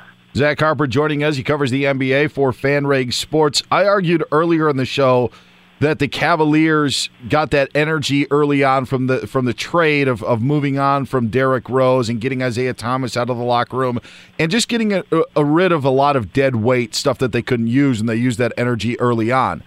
I do think that Rodney Hood and George Hill have not lived up to expectations since they came over in a trade. George Hill's had like 1 good game, maybe the same with Rodney Hood. Is it realistic for those guys to get acclimated in just such short a time for Cleveland to at least be dangerous in the playoff, or is that too much to expect from these new guys? No, I think they have plenty of time to get acclimated for what the Cavs want to do and playing next to LeBron. LeBron is such a brilliant player that these guys haven't had to deal with this. Rodney Hood and George Hill have dealt with this a little bit when they played in Utah, just because that system is so intricate and that system requires so much passing and so much on spacing and so much on where you are on the floor that you kind of get that burned into your mind of like, this is where I need to be at all times. You have to learn how to play that way when you're next to LeBron, because LeBron expects you to be a certain spot. He's going to deliver the ball to a certain spot, and he wants you to play off of that. And so once they get kind of into that mindset, and also George Hill, I don't think he tried all that hard in Sacramento. I think he got his contract. He wasn't happy about where his position was, and he was like, you know what? This isn't where I want to be. I don't know why I signed here other than the money. And so to get that Kings malaise off of him, it's going to take a little bit of time for him to get truly comfortable. But he's the point guard you want next to LeBron. He can handle the ball, he can score and pick and roll, he defends, he knocks down shots. So that's the kind of guy you want. All right, stay with them 1 more minute. I don't buy that there was any soup throwing. It's all Vegas sleight of hand and misdirection, that there's something else amiss, and they just didn't want you to note that they couldn't play defense for a day or two. You could give me video that there was no soup throwing, and I will believe there was soup throwing, because that is the story I want to believe. Oh, it's a much better story, but it's the best story. Just a question now of what soup. Was it a bowl? Was it a bread bowl? And how did it all actually come to pass? You got to be a psycho to throw a bread bowl of soup. Oh, this is J.R. Smith, man. Come on now. Well, that's true, but what a soggy mishap that would be to throw a bread bowl of soup. A regular bowl, sure, it's dangerous, but I also need to know, is it one of those kind of flat soup bowls? Was it just a straight-up bowl? Like, that's going to determine how I think he threw it. Well, this is what's amazing to me as Zach Harper joins us here on Fox Sports Radio. Listen, I've been involved in sports my whole life. I thought you were going to say you had soup thrown at you. No, I've never dodged a bowl of soup. I've also never seen a pregame meal be of soup. Like Sticks to the ribs, Dan. Isn't it like, why would you drink this? It has a lot of salt in it. It's chicken noodle. That's a great point. I would assume it's not even on the top 10 things of horrible decisions right? Before a game of things to put in his body. So I don't think it's that crazy. Although, and granted, it's very different body types. But Glenn Davis used to eat spaghetti and pancakes before games. Yes! See? At least it's carbs to give you energy. Sure. Maybe it was a pasta fazool. I don't know. Some minestrone, some wedding soup. Before you guys leave shoot around, get your soup and your gummy worms from Black Forest and then get out of here and rest up for tonight's game. It just doesn't make any sense, Zach. I've never seen a pregame meal for a team be of soup. So is it less ridiculous than when Kevin Love allegedly broke his hand doing knuckle push-ups? It does not top that. It does not top that. Final one before we let you go. At least final one for me. Is there anything to read into this 5-game win streak of the Lakers? Is it the absence of Jordan Clarkson from the locker room? Is it the addition of Isaiah Thomas? Is it Lonzo being back? What has gotten into these Lakers who have won 5 straight? Well, I think the Cavs will tell you it's not the addition of Isaiah Thomas. But with this team, I think there are 3 things going on. One, they're hitting shots, and this team was a horrendous team at hitting shots. And part of that has been Lonzo Ball shooting 40% from 3, which is really nice to see from him. 2, I think Luke Walton's a good coach, and he's gotten some health in there, and they're finally getting a rotation they feel comfortable with. And 3, their opponent's probably not taking them all that seriously because it's the Lakers. Yeah, could be simple enough. Find him on Twitter at Talk Hoops. Again, writes and covers the NBA for FanRag Sports. Zach Harper. Zach, that was fun. We appreciate it. Oh, anytime. Thanks, guys. Let's do it again. Be good. Zach with an H, by the way. That was fun. He's got a Mount Rushmore image of Rasheed Wallace on his Twitter timeline. We'll have to delve into that in a future visit. The 4 faces of Rasheed. He's Mike Carmen. I'm Dan Beyer. This is Fox Sports Sunday. It's time for the 4 faces of Isaac Lowenkron, who lets us know what's happening in the world of golf and of hoops and a lot more of what's going on in the world. Hey, Isaac. All 4 faces for radio, Dan and Michael. Oh, come on. You got the new haircut. What are you talking about? It is a good haircut. Thank you. Courtesy of my wife. The best record in the NBA belongs to the Houston Rockets. On Saturday night, they improved to 49-13 and extended their winning streak to 15 games with a comeback victory over the Boston Celtics. The Rockets, by the way, also had a 14-game winning streak earlier this season. Roger Bannister, the first runner to ever break the 4-minute mile barrier, has passed away. His family issued a statement saying Bannister died on Saturday in Oxford, England at the age of 88, the same city where he achieved his historic feat in 1954. In college basketball, on the Sunday scoreboard, number 10, Cincinnati with a 22-16 lead at 11th-ranked Wichita State midway through the first half, while last night Murray State and Belmont squared off for the first berth into the NCAA tournament in the Ohio Valley Conference Tournament Championship game. McClain comes up, drives in the lane, puts it up, missed the shot, and the Racers rush the floor. They are your 2018 OVC Tournament champions. OMG OVC. Neil Bradley the call on Froggy 103.7 as the Racers won it 68-51. And Dan and Michael, one final note from the NFL Combine. Yahoo Sports' Charles Robinson reports that quarterbacks Sam Darnold and Josh Allen were leaving a hotel when they got stuck in an electronic revolving door together. Someone had to let them out. Nice. No word yet on how this inability to escape the pocket will affect Darnold and Allen's draft stock. Maybe it was another test. Maybe it was like the staring contest from the Seahawks. Problem solve. How do you get out of this? Real life Wonderlick. Tom Coughlin and Doug Marrone are off to the side just hitting switches to see if they can figure their way out of the revolving door. If you were, what would you do? Would you just keep on trying to push forward, or do you try to go to reverse? to go back out. I'd try to show off Quadzilla and see if I couldn't pop the mechanism altogether.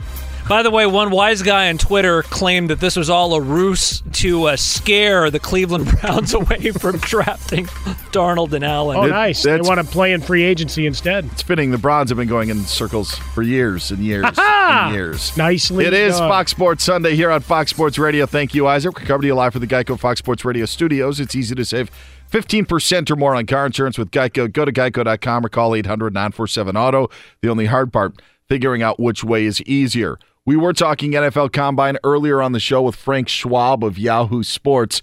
And while we wanted to find out more about Josh Allen, who did exactly what we thought he would do when he threw the ball, and we wanted to find out more about Lamar Jackson, who did not take part in most of the drills, but did take part in some passing stuff for the Combine yesterday. We did ask Frank, though, so if you want to hear those answers, go to iTunes and subscribe to Fox Sports Radio Weekends, and you can hear them. But right now what you're going to hear is Frank Schwab talking about what a dredge covering the NFL Combine is for a member of the NFL media. My first Combine was 2003, and I never saw a drill, and I still haven't to this day. I'm back in Denver. I have not seen a drill in Indianapolis one time. Not one. Since 2003, my first Combine, I never saw a guy run a 40, never saw a guy do a vertical jump. It is a weird event to cover. You are dead on about that. Yeah, and then you interview them before they work out, so you can't even ask them about their workouts. It's crazy. Yes, exactly. Oh, yes, hey. It's insane. That was Frank Schwab earlier in the comments that I had covered one NFL Combine. And Mike, this isn't me being soured by the NFL on the Combine just from my media experience. I just look at these, I look at the workouts, and as I said, with Josh Allen doing what he's doing, we knew he had a strong arm. The measurables are what they are. People were going to make a big deal out of them. I am not. I'm not going to say, oh, this guy isn't as tall as we would have thought. This is all just about NFL personnel, as simple as it is, just trying to get more information so they can make an educated decision. You can nitpick, and that's what we end up doing, and that's what they'll end up doing, but it'll end up having them make their decision. The fact of the matter is, of all the guys that we talk about, Josh Allen and Saquon Barkley, their work here isn't going to affect them as much as maybe the 80% of the other guys that are in the Combine.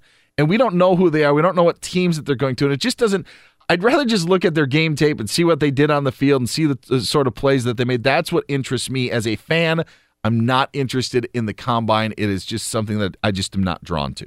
Just an extra little layer and a show, dog and pony show for the NFL to make sure they have something on the calendar. Yeah. More than anything else. Do you find value? Like when you watch do you take something from it watching it? Sure. I enjoyed Hand Measurement Day. We celebrated that the other day. So we certainly had that. And, you know, there's certain players that you're curious to see how they stack up. Talked about it a little bit before. Jackson out of Northwestern, to see how he measured up in each of these drills, and he acquitted himself quite nicely. 6th in the 40-yard dash, but top 3 in most of the other drills, the 3-cone and all that. So those are good things, right? Because that can only help his stock, especially when people are trying to value, all right, what do I have to give up for Saquon Barkley versus is there another running back of maybe not quite to that pedigree, not to that highly heralded status, but that I can get later in the round, maybe the second round, third round, maybe he added some value there. So you certain players that you watched from whatever your conference is. For me, it happens to be the Big Ten. For Dan, the same. But when you're talking on the largesse of it, you know, unless the guy just came out and totally failed in every way, shape, and form, right? After 2 reps on the bench, just put the bar away. But even then, I'd respect it. What am I doing this for? Yeah. Right? If you're Allen or Darnold or a presumptive top 10 pick, what is any of this doing that your game tape didn't? Right now, it's a bit of the psychological game with all the how do you adjust to whoever the decision makers are that you're going to interview with. And that's it. There's really not a lot of upside. Josh Allen, he's tall, and he threw the ball a long way. We knew those 2 things were going to happen. Check. For Saquon Barkley, yeah, the workout numbers are amazing relative to other running backs, and certainly we did the bit a little bit earlier where you're comparing him to, you know, Joe Thomas and some of these other greats, and you could pick through the rubble and find stats to support the argument. And it's a good talking point for today and tomorrow What does it mean for the draft as a whole? Nothing. Yeah, I look at it as these scouts, and there are like 3 jobs in sports that I would never, ever want. One is to be an umpire/referee. We've talked about this. I have no interest in being that. Another one would be a scout, because these guys work, and when you are scouting and going to different games across the country or whatever area you are covering, it is a lot of work, and it is a lot of tedious work. And Mike, to take all of that information and try to, and I know teams don't do this, but as fans and maybe as media, we try to put the combine on par with an entire football season. Right. And that almost lessens what a scout does. It actually shouldn't say almost. It does lessen what a scout does, because that scout has got information not only on that player for certain games, but what he's seen over the years. And to take that information and think that it's even to what we see this guy doing in a neutral setting with maybe NFL coaches around him, I just don't think I don't think it's fair, and I don't think it's equal. And that's why I just think we blow things out of proportion that, yeah, Saquon Barkley sure may have vaulted himself into a number 1 pick. Guess what? His numbers are probably going to be better if he does anything at Penn State's Pro Day, and where he's going to have more favorable conditions. But realistically, we knew how good Saquon Barkley was when he ran all over Iowa in a game earlier this season. Well, that's just it. You get into this, and I know you want to compare apples to apples, so you put everybody on the same field, run them through the same drills, and especially when we're going through players that may have just been buried on a depth chart at one of your Power 5 conference schools, right? You could have a guy from Ohio State just didn't get the same playing time as someone from a smaller school, and here he gets to flash, hey, look at my numbers are good, even though you don't have a lot of tape on me. I get it. Or guys from smaller schools that they're always knocked for look at the competition they played. Well, here you have some measurables that you can just see where they stack up. Still going to go back to tape and their pro days and interviews and everything else. There's so much off the field. But for these top guys, we're trying to make it about them. And there's really not a whole lot of separation that's occurring. So maybe the guy jumps from the 6th round to the 4th or something of that ilk, and that's a help.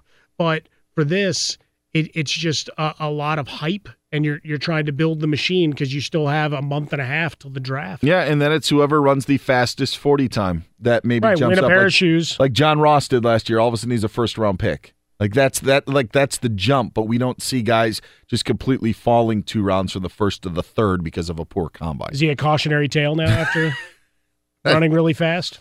Man, he should be to the Bengals. Dinged up all season, couldn't get healthy. Yeah. That's a tough road to hoe, especially when you were Cincinnati in 2017. He's Mike Harmon. I'm Dan Beyer. This is Fox Sports Sunday. Reach us on Twitter. Get Mike at Swollen Dome. I am at Dan Beyer on Fox. Coming up next, one of us predicted exactly what would happen in the college basketball scandal. We reveal it next here on Fox Sports Sunday. Fox Sports Sunday on Fox Sports Radio. Thanks so much for hanging out over the last 4 hours. He's Mike Harmon. I'm Dan Beyer. I can't wait until next week. I don't care on what is happening in college basketball, good or bad. It's one of those sports holidays. Sure. And it's Selection Sunday. And it's maybe a Christmas, New Year's sort of thing when you've got one big holiday and then the next week there's another thing that you celebrate. It's Selection Sunday and then the first day of the NCAA tournament. Like, those are exciting. And the great thing about it is then for other sports fans, you've got another holiday 2 weeks later with opening day and the Masters. So it's a great time where a sports holiday where these great events are happening. And really, Mike, if you step back and look at it, there aren't a lot of great sports holidays. Like, the NBA really doesn't have one. Like, opening night is usually, I don't want to say a soft launch. It's over a week, yeah. Yeah, and it's you got maybe 3 games the first night and then a majority of the league. The first week of the NFL season, absolutely a sports holiday. Absolutely. Week 1, it is amazing. But there are certain sports holidays where things pop up once a year. Super Bowl, another one that you get, and Selection Sunday is one of the biggest for me, and that's a week from today. Well, don't forget about that big day where the 3-month road to the NBA playoffs begins, Dan. You know, till the title is raised there as well. So we'll have that in mid-April, NCAA title game. But March Madness, good time to remember. Fox Sports Sunday brought to you by Hooters. You got to get to Hooters. Try the new smoked wings. It's a whole new way to crave wings, and with all the taste, half the calories, you can eat twice as many. Hooters, you do that math. It works out nicely. And what better way to play hooky from work? Or maybe bring him into the office and just eat wings all day. Now is the season for it. By the way, the start of the NBA playoffs, also not a sports holiday, just for the simple fact of, I'm sorry, seeing game one between the Pacers and Wizards on that Saturday morning / afternoon just does not do it for me. That doesn't get you out of lawn work or anything if you want to avoid that? Playoffs are on. It doesn't have that buzz. Ooh, the Pacers steal one on the road going up 1-0. These teams will play again in 5 days on NBA We know why TV. you're making fun of the Pacers, Dan. No, that is not the case. Here's the thing. I never said anything bad about Indiana. I'm just saying it was a state that I just didn't expect. And I was from nearby Wisconsin. There's so many different things about Indiana. Colorado, Louisiana, Nebraska. They're all laid out there for you. You get what you... Washington, the state of Washington, same thing. Laid out. It was the first time I went, it was kind of what I expected. Indiana just gave you a lot of curveballs. It's a great discussion about our highways and byways and our great United States of America here in these Geico Fox Sports Radio studios. You wouldn't think that there'd be a great city like Indianapolis, smack dab in the middle of heartland and fields, but guess what? There are. It's a great, great city, great state, just a lot of different things in Indiana. Let's parlay all the time. Let's do it here on Fox Sports Radio. We made picks a week ago on 3 events. Our 3 events that we tried to select, Mike Harmon, myself, and Rob Dosmati, our executive producer, were who won Celtics Rockets on Saturday night, who wins the Ohio Valley Conference Tournament, and would another coach be caught in the college basketball scandal this week? Let's find out how we did as the Rockets got a win. Murray State won the OVC, and there wasn't a coach in the scandal. All right, well, I got the Rockets. The Celtics not going to stop that offense, so we're going there. I got Belmont surprising the Ohio Valley State so Conference. Far. Murray State, I know, is on an 11-game win streak, but let's go Bruins. Did you just call it the Ohio Valley State Conference? I don't know what's going on. Okay, that's all good. It's OVC been a rough show, is good. Dan. It's all good. And yes, we will hear another name, another coach this week. All right, I'm going to take the Rockets. I'm going to take Austin Peay, and I'm going to say yes, another coach or 5. I'll go with the Rockets to beat the Celtics. I'll go with the Racers of Murray State to win the OVC. And will another coach be caught in scandal? Not only will another be coached, there will be coaches this week caught in the FBI scandal involving college basketball. All right, we didn't get a parlay happen there. this week. Now silent. Who wins the Big 12 tournament? Who wins the Pac-12 tournament as they'll wrap up on Saturday? And does Tiger make the cut at the Valspar next week? Rob, you're up first. All right, I got Huggy Bear in West Virginia winning the Big 12 tournament. Then we move on to Pac-12. I'll take USC. How long have you been here? And the last one, Tiger Woods, he will not make the cut. I'll start from the back. I'm going to go with Tiger Woods. I'm going to say Sean Miller, and then he dedicates his sweaty shirt to the Smithsonian. And then I will take Texas Tech. Don't forget WrestleMania in the middle of all that too, Dan, in our calendar. I was going to take West Virginia to win the Big 12, but Rob did, so I'll just go with chalk and go with Kansas making its way through. Give me the Utes to claim the Pac-12 title. The Utes of Utah in Las Vegas. And after betting against them last week, I will bet on Tiger Woods to make the cut. There you go. Yes. All right. Infinity presents a new chapter in luxury, the premiere of the all-new 2025 Infinity QX80, live March 20th from the Edge at Hudson Yards in New York City, featuring a performance by John Batiste. The all-new 2025 Infinity QX80 is an SUV designed to help every passenger feel just right. Be the first to see it March 20th at 7 p.m. Eastern, only on iHeartRadio's YouTube channel. Save the date at new-QX80.com. Don't miss it. 2025 QX80 coming this summer. Today's episode is brought to you by the American Society of Magical Negroes, a fresh satirical comedy about a secret society of magical black people starring Justice Smith, David Allen Greer, Ann Lee Bogan, and Nicole Byer. As an official selection of Sundance 2024, the American Society of Magical Negroes has been heralded by critics as an uproariously sharp-edged satire and a must-see. Now playing only in theaters. Visit the American Society of Magical Negroes Film.com to get tickets now. Martha Stewart, the original influencer. When I think about anything, I think about the way that she did it first. The media mogul. 5 to 6 years ahead, she saw what was coming. The prisoner. The rise, the fall, and the reinvention of an American icon. Once Martha paved the road, everybody else pretty much copied her. A CNN original series, The Many Lives of Martha Stewart, now streaming on Max.